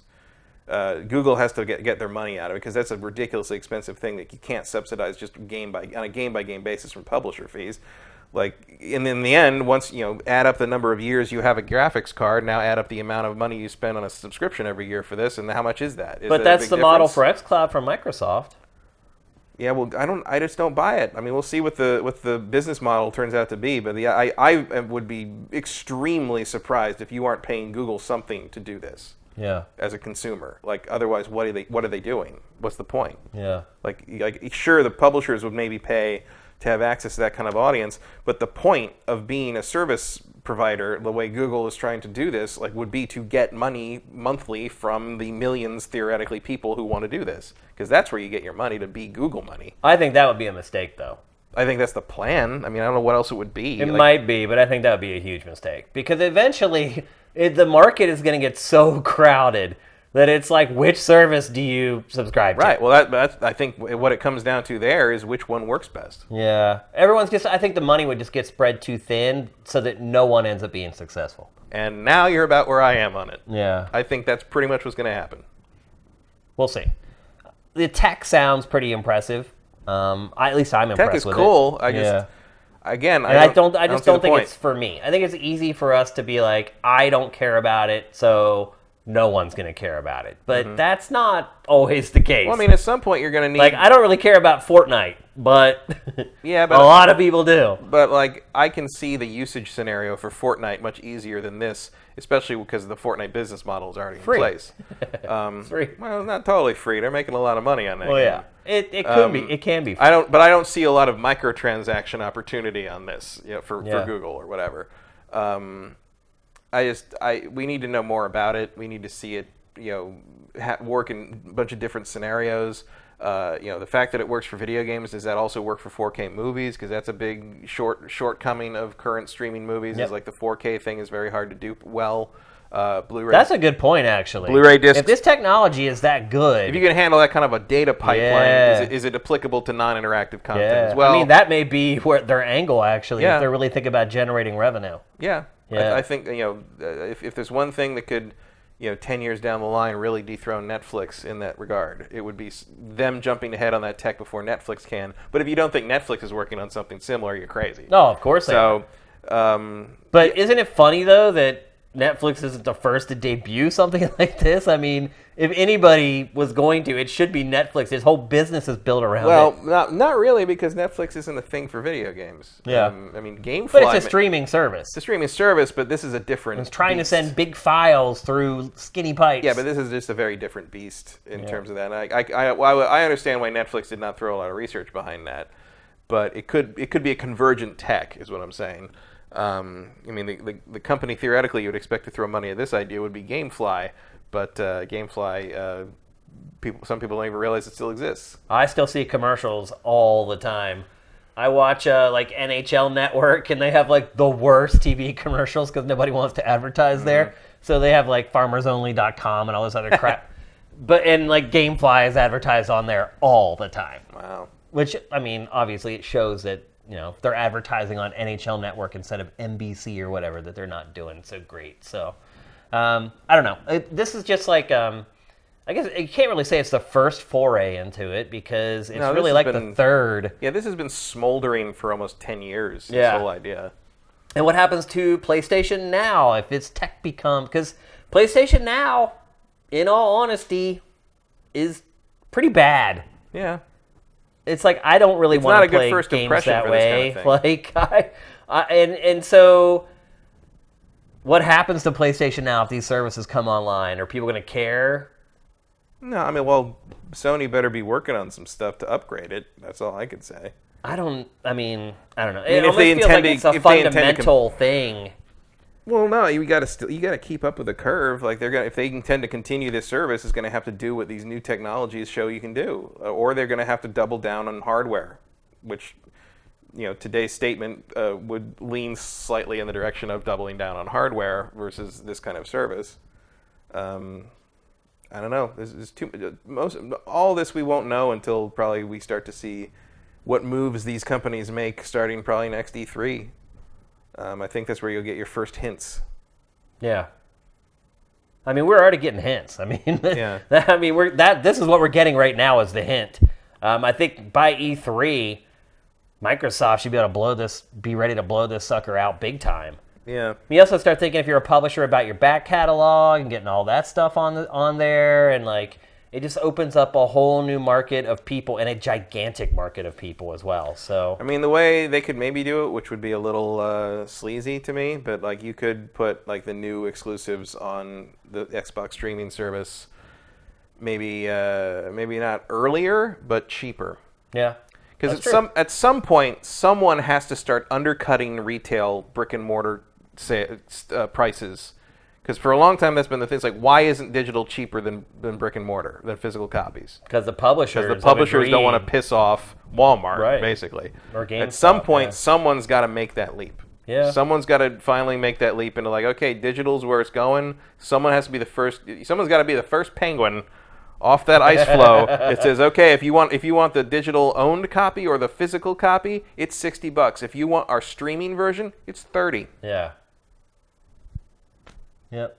And some people are going to go for that. I would not. Oh, I think a lot of people would go for that. For half price, accepting the lack of ownership over the material in exchange for half price on launch day, that's not a bad deal. I think a lot of people would do that. Yeah. Yeah. Especially if the quality is up to what people are saying. Yeah. Where it's like 1080p, crystal clear. Well, and also if there's one thing we know. No latency. Something like 2 years into the 360's existence, something like 55% of them were hooked up with component cables. Yeah. Or with like composite cables. Composite cables, yeah. People don't notice. Yeah. They don't realize. So, like, they really don't. So like the idea of the mainstream audience would be held back by the graphical fidelity of something that was like, high settings versus ultra, it's just not going to happen. Yeah. It's like I said a couple weeks ago on the show, the importance of graphical fidelity, it just, to me, it's on this steady curve downwards. Well, it's also, even for me, it's a steady curve downwards the more time passes since I bought my last graphics card, the less I care. Yeah. When I first buy those graphics cards, I'm like, I must milk every last frame out of this has to be this, and this shader doesn't working right. I need to fix that. I'm going to wait for a patch until this shader works, or I'm not going to disable that. And like now, I'm just like, you just play games. I'm just going to play it on the PlayStation. I don't care. It's like, It's funny how that works. There's a curve from how long it's been since you spent money on the thing that makes the graphics. No, you're right. You're absolutely right. Yep. So we'll see. It is the next frontier, whether we like it or not. I mean, 20 years from now, we are not going to have consoles. That's just the truth. It's just not going to happen. How quickly, if it's really 20 years or it's 10 years from now, I think that's kind of the X factor that we don't know yet. But I think when we finally all get a chance to check out these technologies, I think we'll have a better idea of when that's going to happen. I wonder what that will be. If like maybe there won't be any systems anymore. You'll just there won't be. You subscribe to a service and you buy the thing, or maybe you buy a little like USB chip and you stick it in. Maybe I'll just stick it in your brain. By then, we might be implanting things in our spine. Don't forget the PlayStation 9 commercial. All right. Where the guy just inhales the new game. I forgot about that. All right, let's move along. We're going to talk next about, well, we've already talked about Switch a little bit in this episode. We're going to talk about it more, though, because the Wall Street Journal broke this week. The Japanese one, right? Was it? That's what I read. It was the Japanese Wall Street Journal or something. No, I didn't know that. But I don't know what that was. Yeah, I didn't know there was a Japanese Wall Street Journal. I wasn't clear if it was like there was a Japanese edition of it that reported on it, or if there's a Japanese paper that is the equivalent of the Wall Street Journal. I'm sure someone in chat will be able to help us out with that. But you might need to restart your chat. I think it crashed a while back. No. Whether it was Wall Street Journal East or West, the Wall Street Journal reported that, thank you, WC Esquire, for subscribing via Twitch Prime. Appreciate it. Yeah, that was like an hour ago. Oh, was it? You should probably quit that and restart. Okay. Anyway, the Wall Street Journal said that it has good sources that Nintendo is going to release a new version of Switch next year. Mm. And I don't think that comes as a big surprise to either of us. No, it's about the right time. Yeah, for Nintendo, and it's very typical. Particularly if you consider the Switch a handheld. I mean, it may have another 2 iterations before it's all said and done, to be perfectly honest. So it's not that big of a surprise that Nintendo is going to do it. Again, if you consider Switch a handheld and not a console, because Nintendo doesn't really update its consoles. Handhelds, it's gung-ho over it. So that's not a big surprise. But what I wanted to do is kind of do a check on Switch and create a wish list for things that we want changed in the next version of Switch, and then discuss whether it's just how likely or feasible it is that Nintendo would do that. Mm-hmm. So, Matt, what are the features or the changes that you would like to see for Switch V2? More power, but that's not going to happen. How likely do you think that is? 0. Yeah, I think this is going to be like a DS Lite thing. I think it's going to be at most form factor. My guess is form factor is going to be pretty much the same, because if you change the form factor too much, you invalidate all your accessories. Like the Joy-Cons kind of lock you into the size that the system is, one way or the other. And so like the idea of like a much smaller one or a much like bigger one just doesn't make a lot of sense to me. Because then you kind of lose. I'm like pondering it right now, right. I mean, I guess you could stick Joy-Cons on the size of something like the size of like an iPad Air 2 or whatever, but that would be pretty weird. It would look weird, yeah. But Nintendo has never been averse to creating hardware. Well, nothing would look weirder than the Virtual Boy, probably, or the original like 3DS. Yeah, I mean that thing looked like a prototype that they put on the market. But the 3DS? No, the original DS. Yeah, that thing's a weird-looking beast. Yeah. But my guess would be it's going to have longer battery life and a better screen. Like a maybe not OLED, but like. There's no way Nintendo will put an OLED screen on it. But I think it'll have a better screen. Yeah. That's all I expect, frankly. What do you want, though? I want a Switch Pro that is like the PS4 Pro, that is more powerful, runs everything at a better resolution, smoother, better graphics, and has no portability factor, and it's just a frickin' console. I want a more powerful console scaled up that just hooks to the TV and completely removes the handheld version, which is never going to happen because the name of the thing is a Switch. Like it invalidates the point of the system. Why would you want to get rid of the portability? Because I don't. Why not just have it there and just not use it? Because the reason that it can't be as powerful is because it has to be portable. Yes. I don't know if that's true. Well, yes, because that's why they use the Tegra chip and all that stuff. Like, I want an actual right, but they could console. just put a Tegra X2 in there instead of the X1 that they have now. In theory, but they're not gonna, because that would be more expensive. I think it's going to be exact same hardware in terms of like functionality and form factor. You mean? Form factor. I mean, I could see them changing sort of little things. I don't know, but I think it's going to be basically the same thing with something physical that makes it obvious it's the different system. Like it has to have that. I don't know what that would be. Ergonomic. Some kind of ergonomic change. Yeah, something like that. Maybe with the Joy-Con, something modular. Because I mean, let's face it. When you take the Joy-Cons off, the Switch is a rectangle. It is. There's nothing. Yeah. There's no. It's just a screen. That's all it is. But I think it's mainly going to have improvements in battery life and maybe a better towards screen. Portability stuff. You mean? That's because frankly, like if you're looking at the deficiencies of the system as it functions as intended, because I use it as a console, I don't care about any of the portability stuff.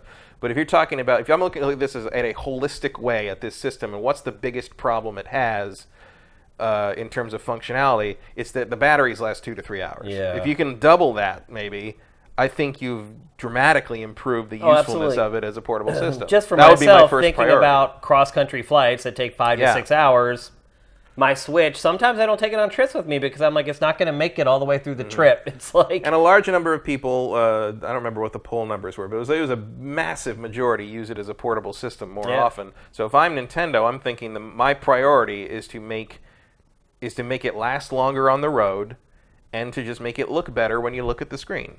And the screen, the existing screen is fine, but it's got some ghosting. It has some image retention problems. Like some improvements on that front would go. I mean, that's not something you could sell it on really, but that would be something I would like to include in a new revision of it. Certainly.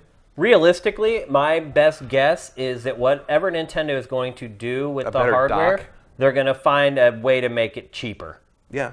I don't think they're going to improve things much. I think when they say new version of Switch, they're going to try to find a way to make the Switch for like $80. Yeah, well, I mean, the more realistic version of this is it just doesn't come with a dock. Right. Yeah. Like it's just the system. Yeah. And then you could buy the dock separately if for you $120 want. or something for a piece of plastic. No, you're right. Like I mean, that's really what it comes down to. But just selling the handheld version of it, handheld version of it with a better stand. Yeah. Like a nicer stand. Yeah, one that you can actually rely on it to stand up the system without like wobbling and falling over. I would not be surprised if they put out new Joy-Cons that are more ergonomic, that snap on. Even if you have the old system, you with can... With a D-pad? Yeah, with a D-pad. Even if you have the old system, it'll still fit. It'll still line up. I think the measurements will be all the same, but I think it'll actually fit your hand instead of being this flat thing on the bottom that barely has any curves to it and doesn't really fit into your hand at all. Maybe like a more like deluxe one that's like not as concerned with being a sideways controller. Yeah. It's more for use on the sides of the system. Yeah.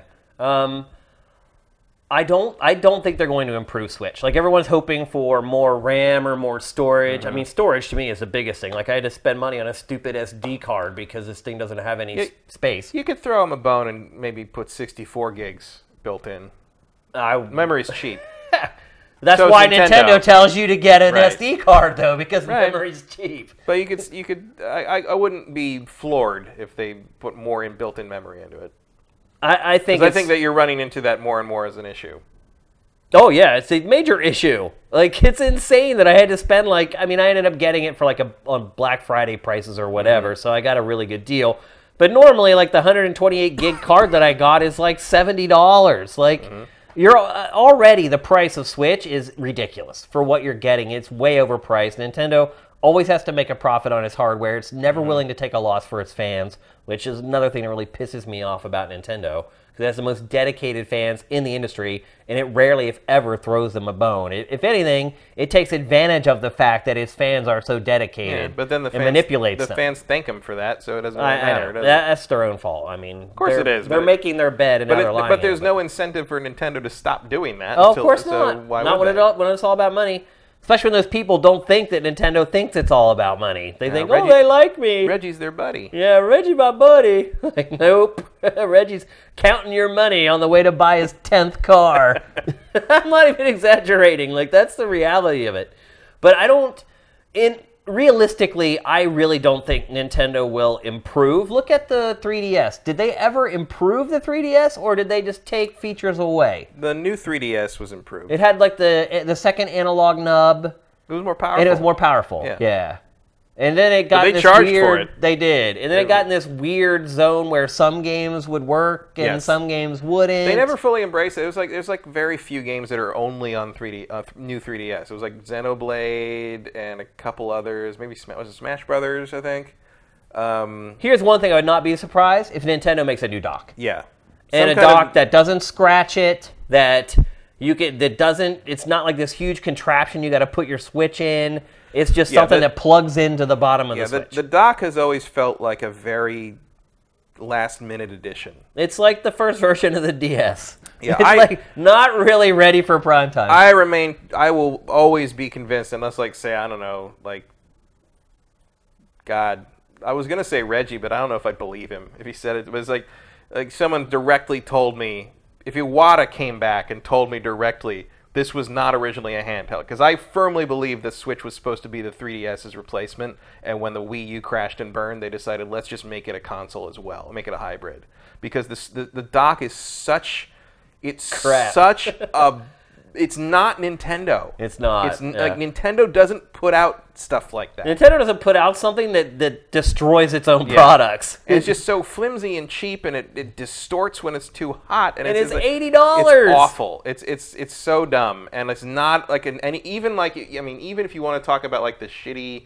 products that didn't work from Nintendo, like the U-Force or the Virtual Boy or even the Power Glove, all that stuff was better made than the dock. Yeah. Absolutely. It's so I could see a new dock, or maybe I could see the dock that they always intended to do, but they just didn't have time to make it. Or maybe the new Switch actually just has like an HDMI port on it. Now you're talking crazy. That makes too much sense, doesn't it? Yeah. Just have the HDMI port. Maybe it's a micro HDMI port or whatever, so they save 50 cents, because that's how Nintendo is. Maybe it's a micro HDMI port out, and you have to buy an adapter or whatever to go to full HDMI. And then you just charge it by plugging the frickin' thing in. Yeah, I think that's too easy.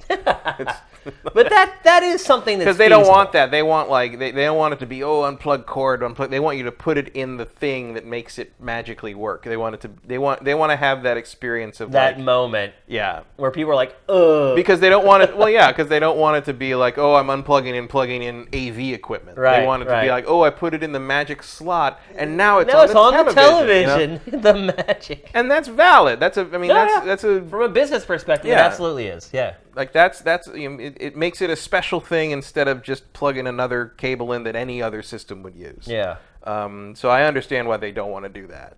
I would prefer they did.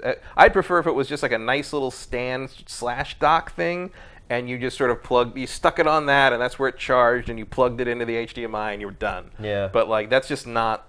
That's not the appeal to Nintendo. I think the appeal of the Switch is in part that sort of like instant switch over connection thing that you do with the dock. I would just like the dock to be a better piece of material. Yeah, but I think really isn't the USP for the Switch the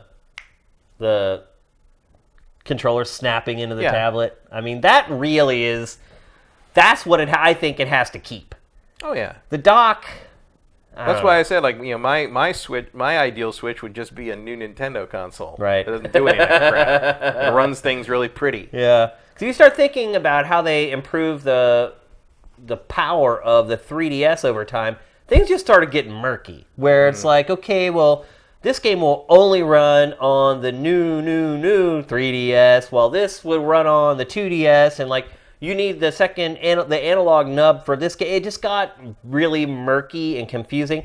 And in honesty, Nintendo just kind of bailed on the whole thing. Yeah, well, it wasn't that confusing. It was very clear. The games were very clearly labeled if they only worked on the new 3DS. But there weren't many of them because there's no point. Like, the new 3DS didn't sell in the critical mass numbers that would be required to justify development of new 3DS only games. Yeah. And you know, it was a factor of splitting the user base that just didn't make any sense. And I don't see where it did Nintendo any good. And that's No, why I don't think so. That's why I don't think that's what we're going to get with the new No, version I don't of think Switch. that'll happen. I mean, They're going to refine also, that's what's just there. not how any of this. I mean, at most, and I don't think there will be a power difference on the new system. But if there were, it would just be like, well, it runs it better. It'll be like a PS4 Pro. That's the new paradigm: is an upgraded piece of hardware under the same generational name, runs all the same stuff. It just runs it better. And you will never see a PS4 Pro game that doesn't work on the PS4. Yeah. At least not until we move into a new generation. And even then, I mean, I think that one day you will have like games that run on the PS5 and the PS4 Pro and the PS4 Vanilla, and on the PS4 Vanilla they just sort of look bad. Ish. Yeah. It's just like it's like playing on low settings or whatever. Exactly. Yeah. But I don't think you'll ever hit a point where like, well, you can only have it like that. Where you get cut off. Yeah, and I think that's sort of the new paradigm. And there's even rumors that Sony's working on ways to move your library forward to the PS5, and I mean I think that's just how it's going to work from now on. So I would be very surprised if Nintendo were ever to try that only on new 3DS thing again, because I just don't think that worked, and it wasn't worth it. Like nothing that only ran on the new 3DS really looked any better than anything on the old 3. I mean, yeah, Xenoblade Chronicles. Hyrule Warriors ran with a higher frame rate. Like you could play it on the old version and it would chug a little bit. It really wasn't playable on the old version. Yeah. It was too choppy. Yep. And like Xenoblade ran well and it was only on the new 3DS. And you can see why, because it was a Wii game, but it looked awful. Like it was, like and look, when I say Nintendo's going to figure out a way to make it cheaper, that doesn't mean I'm saying there's going to be a price cut. Oh, no. No, I'm not saying like now it's going to be cheaper to you. I'm saying that now Nintendo's profit margin is far better than it was before. Mm-hmm. It's not like, oh, they're going to do this so they can sell it for $200 or $150 or whatever. No. They're going to keep it the same price. They're going to try to spin it to you that it's better than the other one. And they're going to say you're getting a better system than before, but at the same price. Or I think there will be some kind of like little incentive things about it. And then they'll probably drop the price of the old model until those are gone. Until they're gone. Until the stock's gone. But I see this as kind of the thing where like, you got the new 3DS model that then replaced the old 3DS. Not the new 3DS in the sense of the more powerful system, but you'd get revisions of the hardware that were then now the new normal. Yeah. And I think that's what this is going to be. I still think same system, same power, but it just looks a little different, and now that's the Switch. I do think eventually we're going to get just a one-piece handheld that plays Switch games. Mm-hmm. Where the controllers do not slide off of the hardware. It's literally just one unit that has a cart slot, and you can just play Switch games on it. It may be... Well, then how are you going to play snipper clips? Yeah. Well, it may be when... That's a good point, though. There are some games a lot of games. I mean, Mario Party requires... You're right. To detach No, you're right. You're absolutely... Well... I mean, they're doing the same thing with the 3DS right now. Yeah. There's some games that will work on one and won't work on the other, or kind of work on one and work better on the other. I wouldn't be surprised if that happens. But no matter what, I do not see a price drop unless Nintendo has a really rough Q4. Or ultimately has a really tough 2018, which right now it's tracking towards, but Nintendo has two big aces in the hole coming up here. Yeah. With Pokemon and Smash Brothers. So I really, really don't see that happening, and therefore I don't know if those are Pokemon more than Smash Brothers. I don't know if those are system sellers. I think Pokemon will absolutely sell Pokemon could be. I think most of the Smash, I think most of the people that want Smash Brothers already own a Switch. Yeah, I'd agree those with are that the too. hardcore. I mean, I've seen people predicting that game's going to sell 25 million copies in like the first year. In like probably lifetime. Oh, lifetime. But the top selling Switch game, the top selling Smash Brothers is Brawl, which sold like 14 million, which is like I don't see this on a console that only sold 23 million. That's pretty impressive. Brawl? Yeah. Wait, Brawl is Wii. Oh, Brawl is Wii. Right. That was How much did Melee sell on GameCube? 9-ish, I want to say. That sounds about right. I just don't see, because the total sales of the whole series to this point, I think it was like 40 million copies of the whole thing. I don't see the Switch version of Smash Brothers selling more than half of the total lifetime sales of the brand. Yeah. That seems a little extensive. It depends on how the Switch goes. I mean, it's really at an inflection point right now. Mm-hmm. It is teetering on becoming a smashing success or becoming another Nintendo console. Mm-hmm. And I think this Q4 is really going to tell the tale of where Switch is going in the future. I think they're hinging real hard on whether they can convert Pokemon Go players to that Let's Go game. They are. That is the goal here. That's certainly why it was titled that way. Definitely. I just don't know if it's going to work. If it does, I think they've opened up a whole new avenue for the system. I don't know. It's a coin flip right now. I will say this much. I am shocked at how many people still play Pokemon Go. It's still big. It is still litters on my social feeds. Yep. People are like, I caught a Caterpie. I'm like, dude, you're still playing that? Like, what the hell, man? It's still millions of people. I mean, it's not. I know. It's not the bigger critical now mass. than it was. Yeah. It's like it went down, and now it's come right back up. It's almost back to where it was when it first launched. Well, they've made a lot of improvements and made it less annoying to play. I guess. For a while there, I haven't even touched it. A couple of those patches really broke a lot of good things about it, but well, then they had those events that were total shit shows. Con that basically no one could get online or mistakes were made. Yeah, I honestly don't see a lot of Pokemon Go people buying a Switch. No, I think it's like I said. I think it's a pastime. It's a thing you do when you're standing around waiting for your friends to show up at the restaurant and you realize, oh yeah, I could Pokemon. Yeah. It's not something I think anyone wants to. Well, I don't think the majority of the audience that plays Pokemon Go. There's some of the audience that's super casual about the Pokemon thing. Just remember playing as a kid and having it on their phone. I don't think they want to go home and sit down and play a remake of the original game. And the other people who are hardcore Pokemon fans and also play Pokemon Go, they're waiting for the new generation next year on the Switch. Unless, if Nintendo were smart, it would do something with Let's Go that gives you a huge advantage in Pokemon Go. I mean, you can transfer. There is a transfer thing going on. Right, but if they could find a way, and I'm sure they're probably already doing this, where you transfer your Pokemon from Go into Let's Go, and then you can power level them. Well, already 4 times the speed you could. I don't know about that, but or whatever. You know what I'm saying? Yeah, I know what you're saying. To incentivize people. I don't think it's going to be that dramatic. Even if it's double. But they've already mined out the data that there's going to be a Pokemon that's exclusive to the games that you can only get by playing both of them, which they've been doing for a long time. Oh, I mean, that was since Red and Blue. Getting all the with Mew. Yeah, well, that was a special thing you had to go to a place for. Right. You could trade it through a cable, right? In theory, most people didn't. But and then I think there were some problems with trading Mew as well. It was some weird thing. You could glitch some stuff out. But this is something Nintendo's been doing for a long time. It's different to get people to buy different versions. Yeah, but this is different because it's a totally different format. You've never had 2 games so different from one another work together in the way that this Pokemon. Well, they're on different platforms. Yeah. And I mean, Nintendo has made getting all the Pokemon, especially the legendary stuff, pain in the ass for couple of generations now. Where you have to go to GameStop, you have to go in get the codes for things, and do this thing over here, and look at this, and go to Toys R Us. And you got then you got the shiny ones over here, and I tried to keep up on that for X and Y and Omega Red and Omega Ruby and Alpha Sapphire, and I was going back and forth to games. I gave up. It got to the point where I'd go into one of the local GameStops and be like, "We don't have any today." I'm just here to get another game. And so, I knew who you were. I mean, and some of these, they'll just hand you a stack of them sometimes, and you can give them away to people on Twitter and shit. But yeah, it's not a self-contained thing. There's a lot of promotional stuff, but yeah, someone has mined out that there's a Pokemon Go, Let's Go crossover thing, and it's going to be the only way you get it. I'm sure that will drag some people in, unless you can get it by connecting to a friend's Pokemon Let's Go, in which case they'll just do that. One person will have it, and they'll just do it. I highly doubt Nintendo will let that happen. That would be a very unusual move for Nintendo. They usually think of that ahead of time. That's not how Nintendo rolls, Matt. It's just not. I just don't know. I don't know if Pokemon Go seems so wrapped around the idea of actually going in AR, which is why it's called Pokemon Go. That Pokemon sit on couch doesn't seem like something that's going to Pokemon Let's really go back inside. Yes.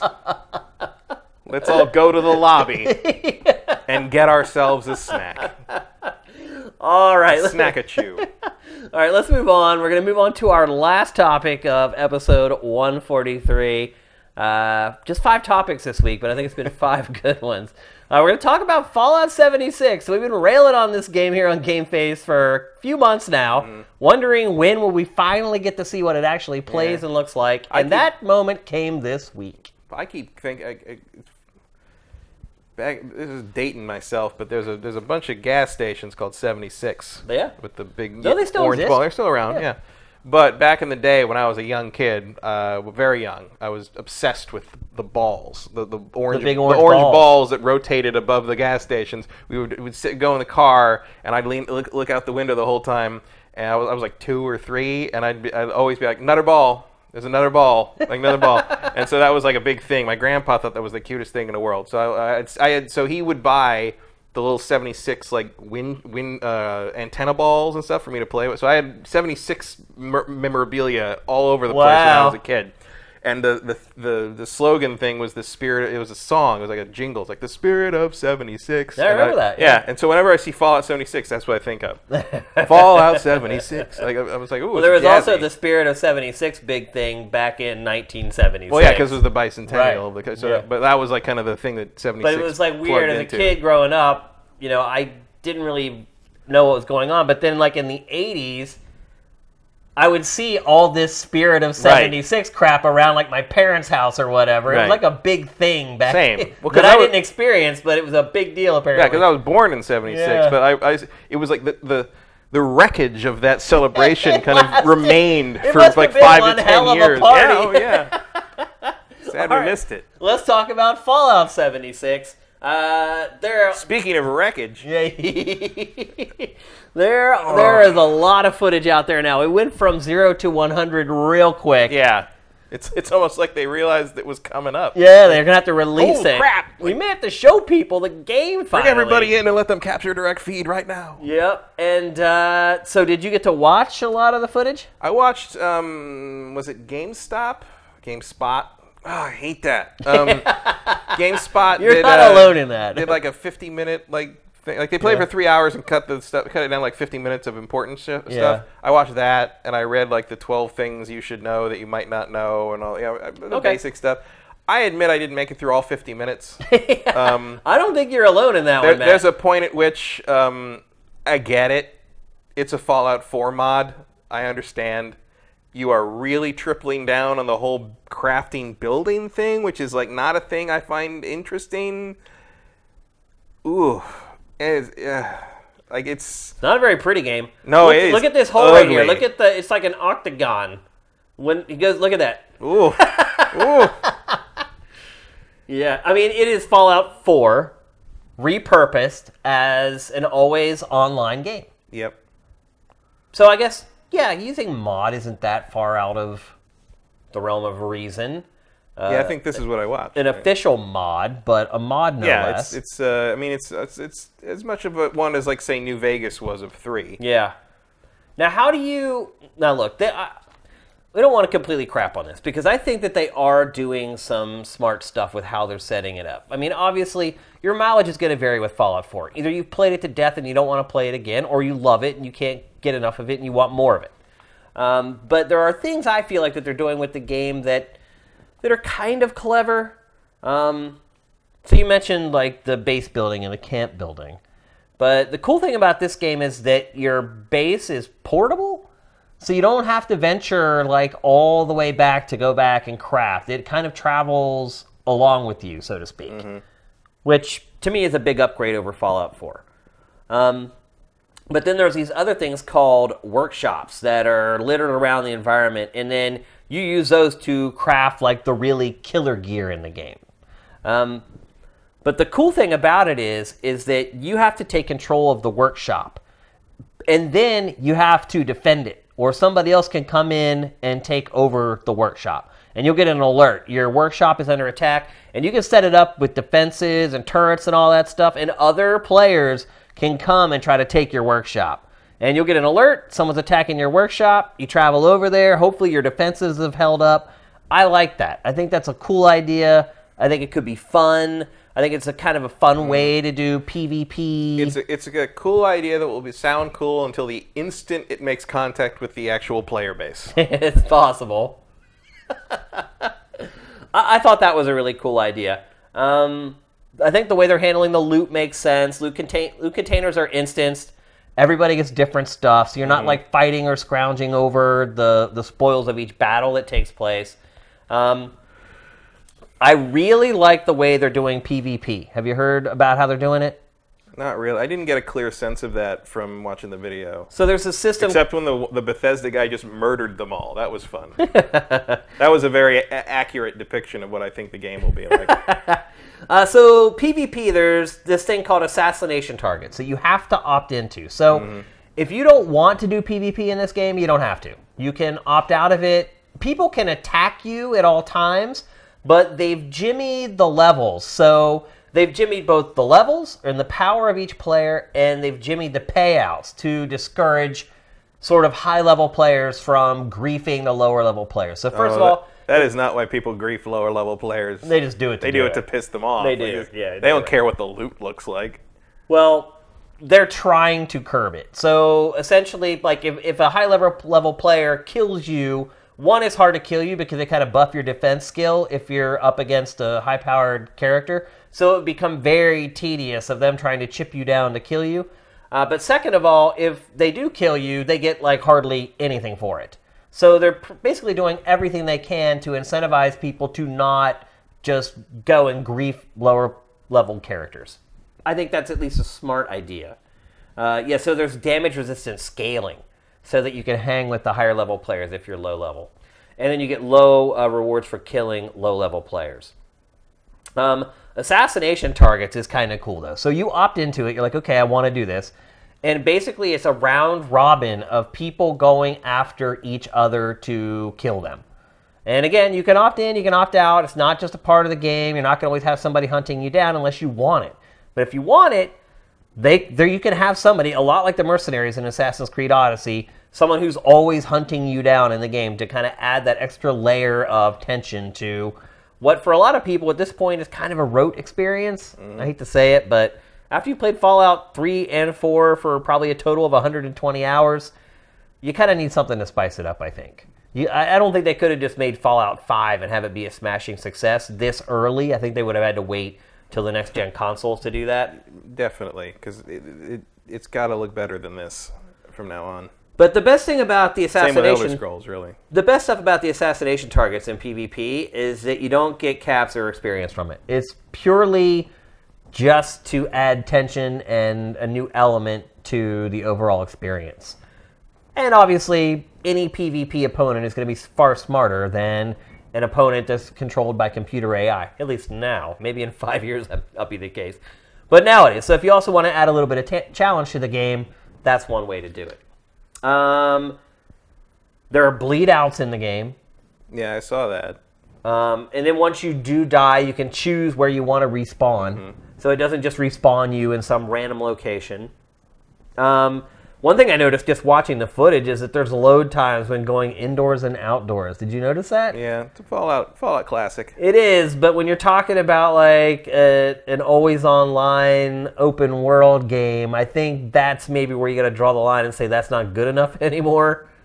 I don't know. Well, that seems like a huge contrivance to me. I think you could use that phrase about a lot of things in this footage. Yeah. No pause button. Well, that makes sense. Yeah, I mean, it's always online, but that's a big change for Fallout. No VATs. No VATs. I mean, it's like, what's it called, like active VATs or something? Yeah, there is VATs, but it's basically like a weird like auto-aim feature. Right, where like you have a percentage chance of automatically hitting whatever body part you're choosing, whether you're pointing at them or not. Yeah. That's basically what happens, which is dumb. But like, it's like... That's the thing about this that really like sinks it for me is even just watching this. It's like Fallout 4 tried to be more of an action shooter. It did. It did and not. Now it's gone all the way. It did not accomplish that, in my opinion. Yeah, because the shooting mechanics were crap. Yeah, and this doesn't look any different to me. This looks not good to shoot play in. Like I think this game looks awful. Really? Just absolutely repulsively awful. Really? Like don't want to play this for a second. Wow. Like come on, you're gonna play it. No, I'm not. I'm not buying this game. Really? I don't want to play any of this. I have no interest in what they're doing with this. Wow. I will probably play Fallout 5 whenever that comes along. Wow, I am surprised to hear that. I have zero interest in what they're doing here. Like, it feels like it, and I might be wrong, but like what I've watched about this game, like it looks like it's just like brainless wandering of the same thing over and over again, and like people running around doing stupid emotes, and like it's everything I don't like about multiplayer stuff. There doesn't seem to be any real story. The exploration is just sort of still hinging on kind of gathering nonsense that fills up your inventory so you can build stuff later, which is not something I care about. I do like the nuke people thing. I think that's cool. I mean, that's a cool mechanic that I can imagine getting annoying really fast, but it fits the property really well. Well, apparently the nukes, one, aren't all that frequent, and two, they're easy to get away from. But they did say that it actually changes the environment. So after an area is nuked, everything's dead, all the foliage has gone off the trees, all the grass is burned up.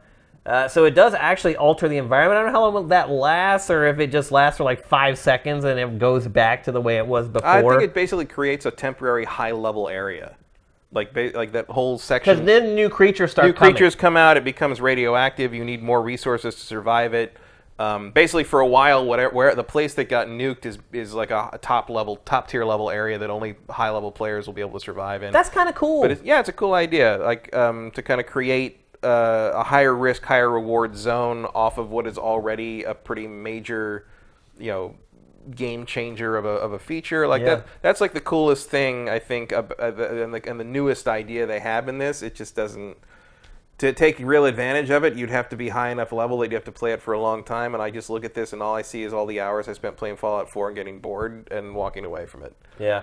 You were not a big fan of Fallout 4 at first. I was not. You came around on it a little bit. I replayed it earlier this year because I basically ended up with all the DLC somehow for free, I think on Xbox Live Gold. And then the base game was for sale on Xbox Live for like $9, so I'm like, why not? So I played it. I actually did play it again for like 30 or so hours. That's and a lot. I enjoyed it. I think part of it, the reason I liked it better this time is I got to the Valentine quests earlier, and that's probably the best part of the game. Absolutely. Not even close. And so that was fun, but when I was done with that, I just sort of drifted away from it. And that was also like during a lull in releases, and more stuff came out, and I didn't have to go back to a 2-year-old game I didn't even like that much. And it was just like the combining the constant crafting thing with the whole your inventory management is such a big deal because of weight. That is the opposite of fun to me. I hate encumbrance. That's one of my biggest pet peeves in games. I hate it. And it's not a like you let me go into this fantasy world, but then you ground me with weight. Right. It's like, and like what that makes no sense. Like I don't think it's a coincidence. Like when I played The Witcher 3 on PC, the first time I played it was on PC. The first thing I did, the only mod I put into it was to remove weight limit. Yeah. And I would do that too. And then when I went back to play it on Xbox One X earlier at the beginning of this year, I was like, well, I want to try it and see what it looks like with all the HDR and everything, but like I wonder if I'll be able to deal with an unmodded inventory. And it turned out that in all the updates they'd done since then, basically you had like inventory weight upgrade stuff to the point that like I never ran out of inventory space ever because they tweaked it until people stopped complaining, I think. Yeah. And it's just not an interesting thing. I don't know what the weight limits are on this game. Maybe they are astronomically high. It took me 20 hours to hit the inventory limit on Assassin's Creed Odyssey. Yeah. Which early on I didn't even know there was a weight limit. There is 350 items. Really? You can I haven't hit it yet. I didn't even know there was one. Yep. I had no idea. There's a little thing up in the upper right corner of the inventory. It says like whatever out of 350, and I finally gathered so many pairs of boots that they I sell or scrap all that stuff. I was in a wandering exploration mode, and for hours and hours and hours, and didn't sell anything off for probably 10 hours. Yeah. And finally the game was like, you need to put down some helmets, sir. But yeah, it none of what I see here and none of what I've read about this, all the impressions that have come out, none of it makes it something I want to play. Certainly something I don't want to pay $60 for. I think maybe because of the online nature of it, I could see myself maybe down the line, like Destiny style, thinking like, well, the upgrades they made and the changes they made or the improvements or whatever seem pretty cool. I feel like it could evolve to a point where it would be something I'd want to play, but what I'm seeing right now just looks like a mod of a Fallout game that I have already played. Couple more notes I have. No CPU NPCs. You get quests just through like poking around the world and examining things. Meh. How do you feel about that? I think that's dumb. That's weird. I'm not the world's biggest MMO player, but just seems like it feels anathema to Fallout to me. Yeah, it just seems like they're trying to be different just to be different, not because it's better. Then there's a card-based perk system. Mm-hmm. The perk stuff seemed interesting. Like the way they've tweaked the stat stuff is interesting. Like the way they've made charisma important is kind of a cool idea. That's a pretty cool idea. Where that like influences how much your abilities transfer to your teammates. Yep. Like that's a neat idea. I like that. I like that too. I don't like that the bobbleheads are temporary power-ups instead of permanent upgrades to your character. Like I know that's a really specific Fallout old school nerd problem, but like the bobbleheads should be the best thing you can find. Oh, for sure. And now they're just like an hour-long boost to something, and that's annoying. There are server-wide events. Of course. Which you would expect, but in the Fallout universe, that's kind of a big deal. I mean, is it really the hook for this? Hey, you haven't really liked MMOs before, maybe, but now it's in the Fallout universe, so you might. Yeah, well, I mean, I don't know. Isn't that kind of the pitch? I don't know if I call this an MMO. Like it's just like a mildly mid-scale shooter, online shooter co-op thing. Like it's just not an interesting concept to me. Like this could be Transformers, and I wouldn't be all that excited about it. You know? Really? Yeah. There's plenty of Transformers games I don't bother to play because most of them are mobile garbage. That's why. But I'm just saying, like this is not a thing that like feeds into my interest in what I want to play, and making it Fallout. Maybe one time, at one point, it would have gotten my attention, but like it certainly didn't make, Fallout branding didn't make Brotherhood of Steel any better. Yeah. It didn't make me play Fallout Tactics any longer. So it's just another wasteland. Yeah, it's cool that it's in West Virginia. At least it looks different. It does. The card-based perk system. There's one other detail that I picked up on, and that was that. For your first 4 levels of the game, you can be immune to PvP or other players attacking you. You have to use the pacifist perk. And if you enable that for the first 4 levels, nobody can attack you no matter what. So that can kind of ease you into that environment with the assassination targets and just the griefers who are going to want to just run around and just give everybody else a bad day. I'm certainly more excited for this than you are. You'd have to be. Yeah, because you're rock bottom. Yeah, I don't. I mean, all you that. Can't go lower than 0. And then on top of that, you want me to keep drinking on a regular basis, so I don't get parched. I'm like, okay. Yeah. Like, this is the. I mean, I don't play survival mode stuff in the Fallout, other games either. It's just not a thing I'm interested in. In part because it's not my preferred game type, and also in part because like, I don't think the way Bethesda does it is very good. Like that's that same thing with like why I don't if this was maybe like Borderlands, maybe I'd be more interested because I know the gunplay is going to be cool. Borderlands 2 VR announced today. Did you see that? No, I didn't see that. That seems like a real good way to make you sick real fast. Yep, absolutely. Like I just like even watching them play this, it's like it's doing that thing that I hate in Fallout 4 where it's like I'm sure no it's this side, no it's that side, no I missed him on this side, missed him on that side. It's like it doesn't look like fun to me. Yeah, I mean, the shooting mechanics in this franchise are not good. I mean, Fallout 4 was really the first test for it, and they're not great. So, and you're going to be doing a whole lot of shooting in this game. Like, a ton of it. But I am certainly more excited for this than you are. I will absolutely give it a chance, and I will absolutely play it.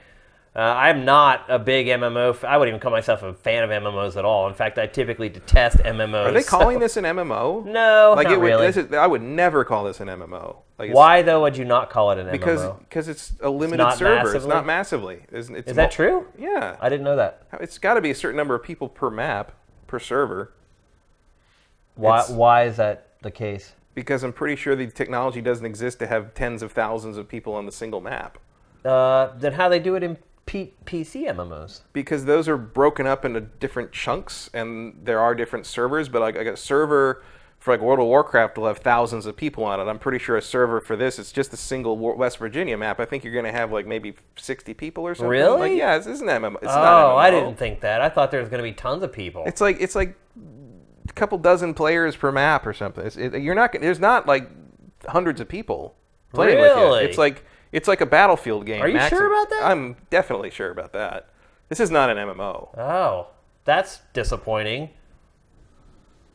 I thought for sure it was. No. They've never positioned it as... I'm sure they've said. Let me see. I'm sure... Or at least maybe this week they said. I don't know. One thing I will say that was encouraging is a lot of people who played it said that they struggled to tell the difference when playing by themselves, playing this game versus playing Fallout 4. Mm-hmm. They said that if you just want to play by yourself, it's completely feasible to do so, and they saw very few discernible differences between playing this or playing Fallout 4 by yourself. So, Fallout 76 project lead Jeff Gardner revealed that the current form of the game supports about 24 to 32 players per server. There you go. How many players on each World of Warcraft server? Do you know? I probably used to know. I don't like 10,000, 100,000? Like, do you know ballpark? I don't. It's probably changed so much. I don't know. Well, we kept complaining. We kept asking for Fallout, and we got it. In Orgrimmar and Stormwind, you have about 1,000 people per city, balancing out the server population. Okay, yeah, big difference. Max server capacity says anywhere. Google says anywhere between 5,000 and 10,000. There you go, big difference. So you're right. Yeah, this is not an MMO. This is like MMO light. Well, no, it's a multiplayer. This is like MMO Zero. It's just a multiplayer survival game. Yeah, it's like DayZ or whatever. I thought Days had more people than that. I think it does have more than that, but it doesn't have thousands. Yeah, I guess there's never really been a hard definition of what is the break point for player count before it's an MMO versus just an online game. Well, I don't know if that's ever been determined. Well, I think it's thousands. Yeah. I mean, massively means something. Yeah. I mean, Battlefield isn't a massively multiplayer game. That's really disappointing to think there's only going to be like 30 players in each server. That doesn't seem like enough for as big as the world is typically in a Fallout game. It seems like it'd be really empty. I don't know. Well, maybe they have a way to kind of corral you, and you can see where everybody is on the map at any point. Yeah, and I don't know. It seems like if you're going to have that whole assassination system, you should have a lot more human players than that. Yeah. Because otherwise, it's just like 1/30th of the total player count is a person coming after you. So DayZ has, I think, it looks like 80. Yeah, 80 per server. 80 per game. That's the same number as Call of Duty Blackout, the Battle Royale mode for Call of Duty. So, did you know there is a Battle Royale in Assassin's Creed? No. Not multiplayer, but you can. There's a 100-man battle. Oh, I haven't got there yet. Yeah, that plays the same. It's like 100 people just trying to kill each other. I'll probably find it at like 3 in the morning tonight. Like I found a lot of other things it's a game. side quest. Oh, like if you're not like poking around at unimportant islands, you may miss it. But do they call it like something snarky? It's called the 100-hand fight or 100-hand battle or something like that. Gotcha. All right. Well, you really hate Fallout 76? I don't know if I hate it, but I just don't have any interest in playing it. I do. I'm going to check it out. So it's not. If I played it, I might hate it. I don't know. It's not too far away, so we'll be getting our hands on it pretty soon. I usually get Bethesda review code way early. First week in November? Yeah. And I usually get Bethesda review code really early, and their embargoes are usually okay. Like, they'll be like, okay, you can talk about this, and this for, like, the week before, and so we should be able to talk about it on the show here pretty soon. So, not much longer to wait to get our hands on the real McCoy. But, yeah, I mean, look, I'm disappointed as well. I'm not trying to say, like, it's all rainbows and unicorns. I'm disappointed in what I've seen so far, but I haven't completely shut the door on it because I do think there are some unique concepts and ideas that they're kind of imparting into the online stuff that I haven't really seen in other shooters. Not a lot of it, but there's some. I might be more open to it if it was like July, but like I got Assassin's Creed to play. Starlink comes out next week, and then you got Red Dead Redemption, and it's like stiff competition. Well, I mean, what bothers me the most, I think, is that other projects were pushed back for this. Probably, maybe not. I don't think. I mean, Bethesda by like years or whatever, but this is not the core Bethesda team. Like this didn't delay Elder Scrolls 6 or anything. Like, this is not... They didn't make this. Who's developing this? I can't remember. It was the guys who did that game that was shown once and disappeared. You remember? Battle Cry? Yeah, it's those guys. Oh, Battle Cry Studio did this. That's what I thought. Isn't it? But that means that we never got Battle Cry because of this, Matt. Well, screwing with it. You can't get everything. You can't always get what you want. So there you go. That's Fallout 76 initial impressions based upon other people's playtime. So once we get our chance to give it a go, maybe our impressions will change. Maybe Matt's impressions will change a little bit for the better. Good luck. But right now, he's definitely not having it. And I think there's possibilities there. I think there's some cool ideas in the game that could make it fun. Yeah, they code. I mean, they're Bethesda Game Studios Austin now, and not Battle Cry Studios for obvious reasons. This is co-developed with Bethesda Game Studios. I'm pretty sure this game. I mean, in the schedule they got one thing a year, but I'm pretty sure that they've got other stuff. They've got co-developed bigger fish to means fry. they were giving that studio assets. Right. they were Bethesda Game Studio was instructing them. Right. Yeah. On how to do it. They were making sure it fit the Fallout brand, and everything was copacetic with that and everything. I'm sure there was guidance, but like I don't think it took time and resources away from like Elder Scrolls 6 or what else are they working? Starfield. Yeah, I'm sure that's all. I think those games just have to wait for the next generation, basically. Bro, well, I think we're definitely getting them next generation. Yeah, whether that was a part of the we like it or not, whether they like it or not. I don't think there's any choice. Look, as long as it's not on the Gamebryo thing, I'm fine. Like, I'll wait. I can wait as long as it doesn't look like that again. Oh boy. Yep. All right, it's time to move on for our trailer of the week. I don't know, maybe you just remaster Skyrim again. Again? You can only repackage that game so many times. They remastered Skyrim 14 times and they never did a remaster of like Morrowind. I'd like to play Morrowind again with like Skyrim's production values. That's what they should do. And I know that there's Morrowind. I know there's fan mods to do that and stuff, but like, I'd buy that. Yeah, I think a lot of people would. I think a lot of people haven't played Morrowind. No, I don't think so. So a lot of people were introduced like on consoles, and Morrowind had kind of come and gone. Well, the problem is like Morrowind is all text, and you'd have to like revoice everything. And now you're talking about a project that's too expensive to warrant the effort. Not gonna happen. All right, it's time for our trailer of the week. It was actually a terrible week for trailers for whatever reason. I never really know until we go to stack the show, and then I sift the site by trailers and by the last week. And that's when the tale is told. And there were not a lot of great choices this week. But I think we found one worthy of Trailer of the Week. And that is a trailer for Darksiders 3 called Force Hollow. Let's roll it.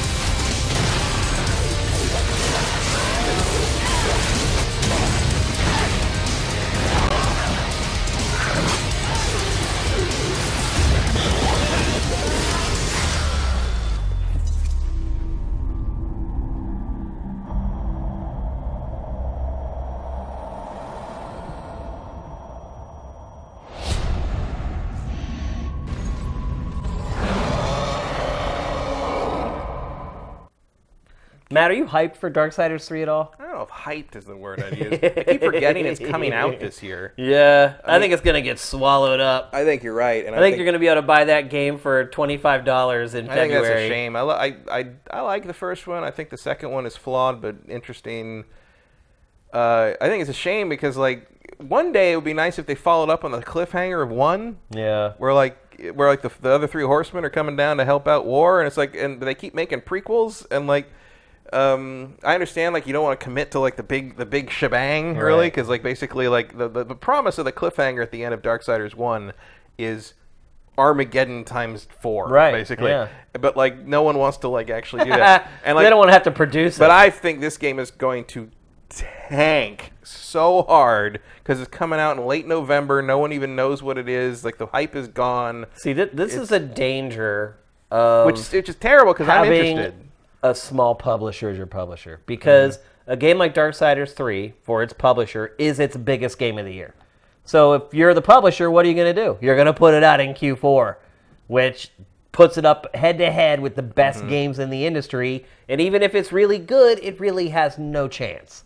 So hopefully the studio working on the game doesn't have an incentive-laden contract. Yeah. Well, it's THQ Nordic, right? Yeah. So, whatever. I mean, this is their biggest game of the year. They're going to put it out in Q4. I understand why. I hope it's good. I like the Darksiders games. I think there's a lot of potential in that brand.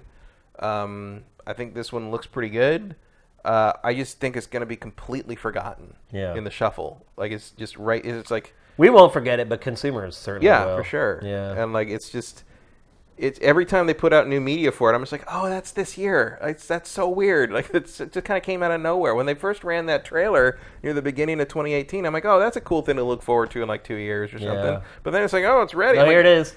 Really? Yeah. Oh, okay. I knew though when IGN started blowing it out, I'm like, oh, that game's farther along than I thought. And it doesn't even make any sense to like move it to like Q1 because Q1's packed too. So I don't know. Maybe they'll get luck out and get some like Christmas sales or something. Because I'd like to see more. It would have done way better if it launched in January, February, March. I'd like to see more of them. I'd like to see more Darksiders. I'd like to see them finish the story. I'd like to see them kind of achieve that. But like, I feel like this might be the end. And then again, I said the same thing about 2. So who knows? It is a video game zombie. Yeah. It was brought back from the dead. Yeah, I mean, fitting. It may go back in the grave after this one. It just seems like there's always going to be somebody that wants to bring that back. Yeah, because I think almost everyone that touches it is like, yeah, there could be something really great in here, and it just hasn't quite happened, and it just keeps not quite happening. Yeah. All right, let's get to some questions. Let's see, W. Matthew. What do you think of the rumors of Microsoft buying Obsidian? I think it's a good thing. It will let them make AAA games again. Assuming you think they've ever made AAA games. Yeah, this is a little weird because Microsoft and Obsidian had like a huge falling out, didn't they? No, that was Bethesda. It was Bethesda? Over New Vegas. That's the rumor. I thought Microsoft also had... No, I thought Microsoft was... co-developing a game with Obsidian at some point, like 4 years ago, and like the whole thing fell through. I don't remember Maybe I'm that. crazy. I thought I remembered something like that. I don't remember that, but Obsidian has had a lot of start and stop projects, so it's not impossible. Obviously, now the most recent project from Obsidian is Pillars of Eternity, which is great. People love it. I didn't love it, but people who like that genre loved it. Yeah, I don't know if they need that, but like, I mean, financial stability is good, but I think the purchasing of Microsoft... If Microsoft purchased Obsidian, on one hand, it would be nice that like you would have the budget and you'd have the backing, and they wouldn't have to worry about it anymore, and it could just make like top level versions of these kind of games that they're so good at making, and particularly so good at writing. Yeah.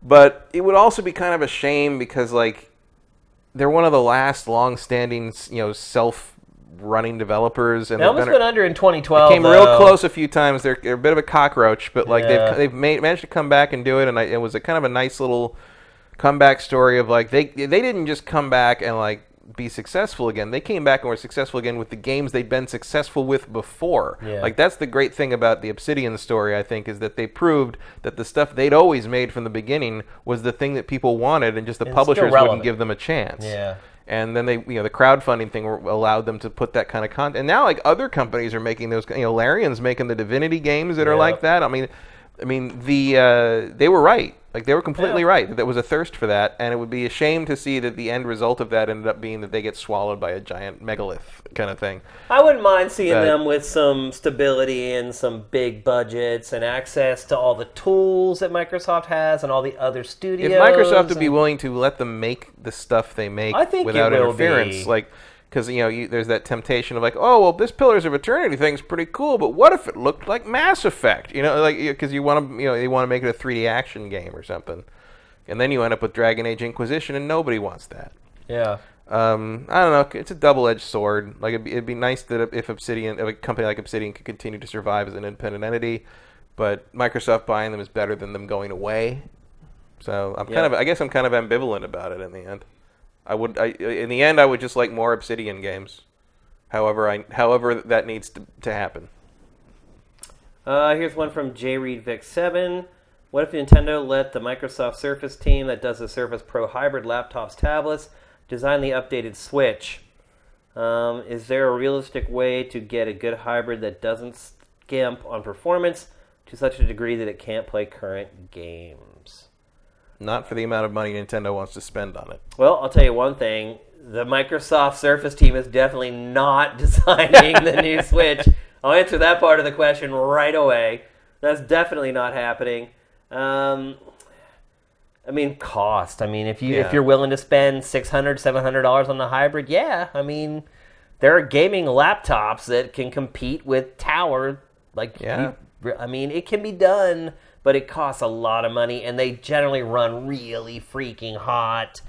Like, even those gaming laptops, I mean, there's a reason they made those corny, lap coolers that you put on your lap for those gaming laptops. I have one of those, and, that's, I mean, yeah, you don't want to use that on a bed. It'll burn your leg. It'll set your covers on fire. Yeah, they could do it, but I just think it would be unwieldy, and, yeah. Honestly, feasibly, no. I don't think there really is a way to do it. That would be a consumer-grade electronic.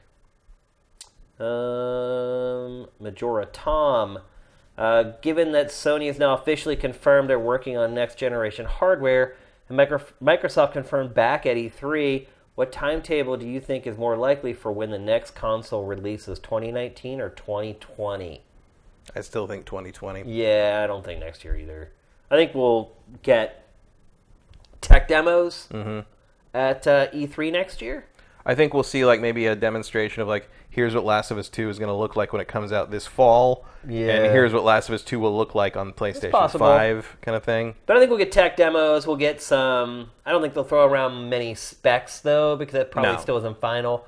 I think we'll get some tech demos. Yeah, I think you'll get some, here's a target, demo of, what we think it will look like. It'll be like a Watch Dogs 1 thing. It'll be here's what we think they'll look like. As long as it's not another Killzone. And then, I don't know. Watch Dogs was pretty bad, too, in terms of wearing it up. It was, ultimately. But at least Watch Dogs was actually running on hardware, and Killzone was not. Yeah. Here's one from Not Circ. I know you guys don't play the Switch in handheld mode. I do sometimes. I'm watching television or whatever. Matt, though, doesn't. But lately, I've exclusively used the Switch as a handheld. I mainly play Dragon Ball FighterZ, great game, and I like that I can play while commuting on the subway in DC. It gives me a chance to practice combos and other strategies. If you're commuting with your Switch, which games would you play? I wouldn't bring my Switch with me. It's just too fragile. I wouldn't want to... Dude, I bought a case that I think could take a bullet. Well, I mean, I have that Zelda case, which is pretty good, but it's just, same with the Vita. I'm I don't want to drag that thing around with me. I don't know what's going to happen to it. It's got analog sticks sticking up. It's just not a thing I would ever occur to me to take it on the road with me. It's a target for someone to swipe it. It's not a thing I would. There's nothing I can play on it that I wouldn't rather play on a TV. Right, but he's saying while you're commuting, why not just play it? Because I have a phone. You'd rather play games on your phone? I'd rather read or do something else. I don't need to be playing video games at all times because, I mean, maybe I'd bring my 3DS maybe. There's plenty of Fire Emblem shit I haven't finished. It's just not, there's not much that I play. The Switch's advantage is it provides a really console-style experience for most of the games they make for it, but that also to me makes it not a very useful handheld experience. Yeah. It's not it would never occur to me to take the Switch on the road for anything that wasn't a plane flight where I could really sit down and get into it. Yeah. For me, I would take my Switch during a commute, but I wouldn't play a lot of 3D games. I would play indie, 2D stuff. I get motion sickness if I read while I'm in a car. On a plane, it's not a problem because you're basically sitting still. I don't get motion sickness on planes. But in a car, a bus, something like that, I do. And hovercrafts. Yeah, anything that moves. Yeah, really. so He's I a think delicate man. Yeah, so I think if I were playing a 3D game on a bus or something like that, I would probably get ill. So I just play something simple. I think it's easier to concentrate on. You have all this other stuff going on around you while you're playing. And I just think simple games are make for better commuting games, if that makes any sense. Oh, let's see. Mitchell is alive. Would you say 2018 has been a better year for games than 2017? What's been your biggest surprise hit of the year? Good question. Trying to think about last year. Last year was pretty damn good. There was some good stuff last year. We sure did. I don't know. I feel like a couple of the games that are going to determine the answer to that question are not out yet. Yeah. I think Red Dead will have a lot to say in that. I think Red Dead has a lot to say. I think Smash Brothers has a lot to say. I think, for me, Darksiders has something to say. Yeah. And I like the Just Cause games. I think one thing I would say... I'm irrationally excited about Starlink because I like spaceships. I mean, there's a lot to do. Starlink is a sleeper. I think might be a sleeper hit. I think one thing I would say is Q4 this year seems weaker than last year. I'd agree with that. Last year there was a Mario game. Right, yeah. But we're not getting like that 1 or 2 week period where we just get dumped on with like 6 amazing games. Maybe part of it is they're just getting smarter with scheduling, but it seems like there's a lot of things converged last year. Yeah. I think a lot of people's like top level release happened to be you got ready last Zelda year. and Mario in the same year. Yeah. I mean, that's a big deal on its own. So I think it'll be tough for this year to ultimately be better, but I think it's still possible. Yeah, it's still really good. Like a big surprise this year. It didn't go the distance for me, but I was pleasantly surprised at how much I enjoyed the first like 20 or so hours of Octopath Traveler. Yeah. Astrobot Rescue Mission. Easy. That's hands down the most pleasant surprise I've had this year. It's not even close. Let's answer a couple more if we got them. Yeah, Johnny Hurricane hooked you up with the info for the booth in Odyssey. Yeah, I don't know. I don't think there's an arrow there, but I'll look after we're done here. And then we'll know if I've been playing the better version of the game or if I'm just overly thorough. Yep. All right, so I think that's it for the questions for tonight's episode. Thanks to everybody on the stream for sticking around. Thanks to everybody who hooked us up with Twitch Prime during the stream. Thanks for coming back on the stream after apparently it dropped earlier, which we were not aware of. So we had the whole block went blacked out last night for a while. Oh, really? And it took me a while to get the internet up and running, and again after everything came back, so it might still be a little hiccupy. That might have been my fault. Whatever. But yeah, I don't know. I've never seen that happen here before. The whole block just went black. Weird. For about like 20 minutes. So. Might have had something to do with it. Maybe still some hitches in the system. But anyway, thanks for sticking with us after the stream went down for a brief moment. I want to thank everybody for their patronage on Patreon. Some of you guys are still on our old subscription system on Sifted. I want to thank you guys as well for continuing to stay on that.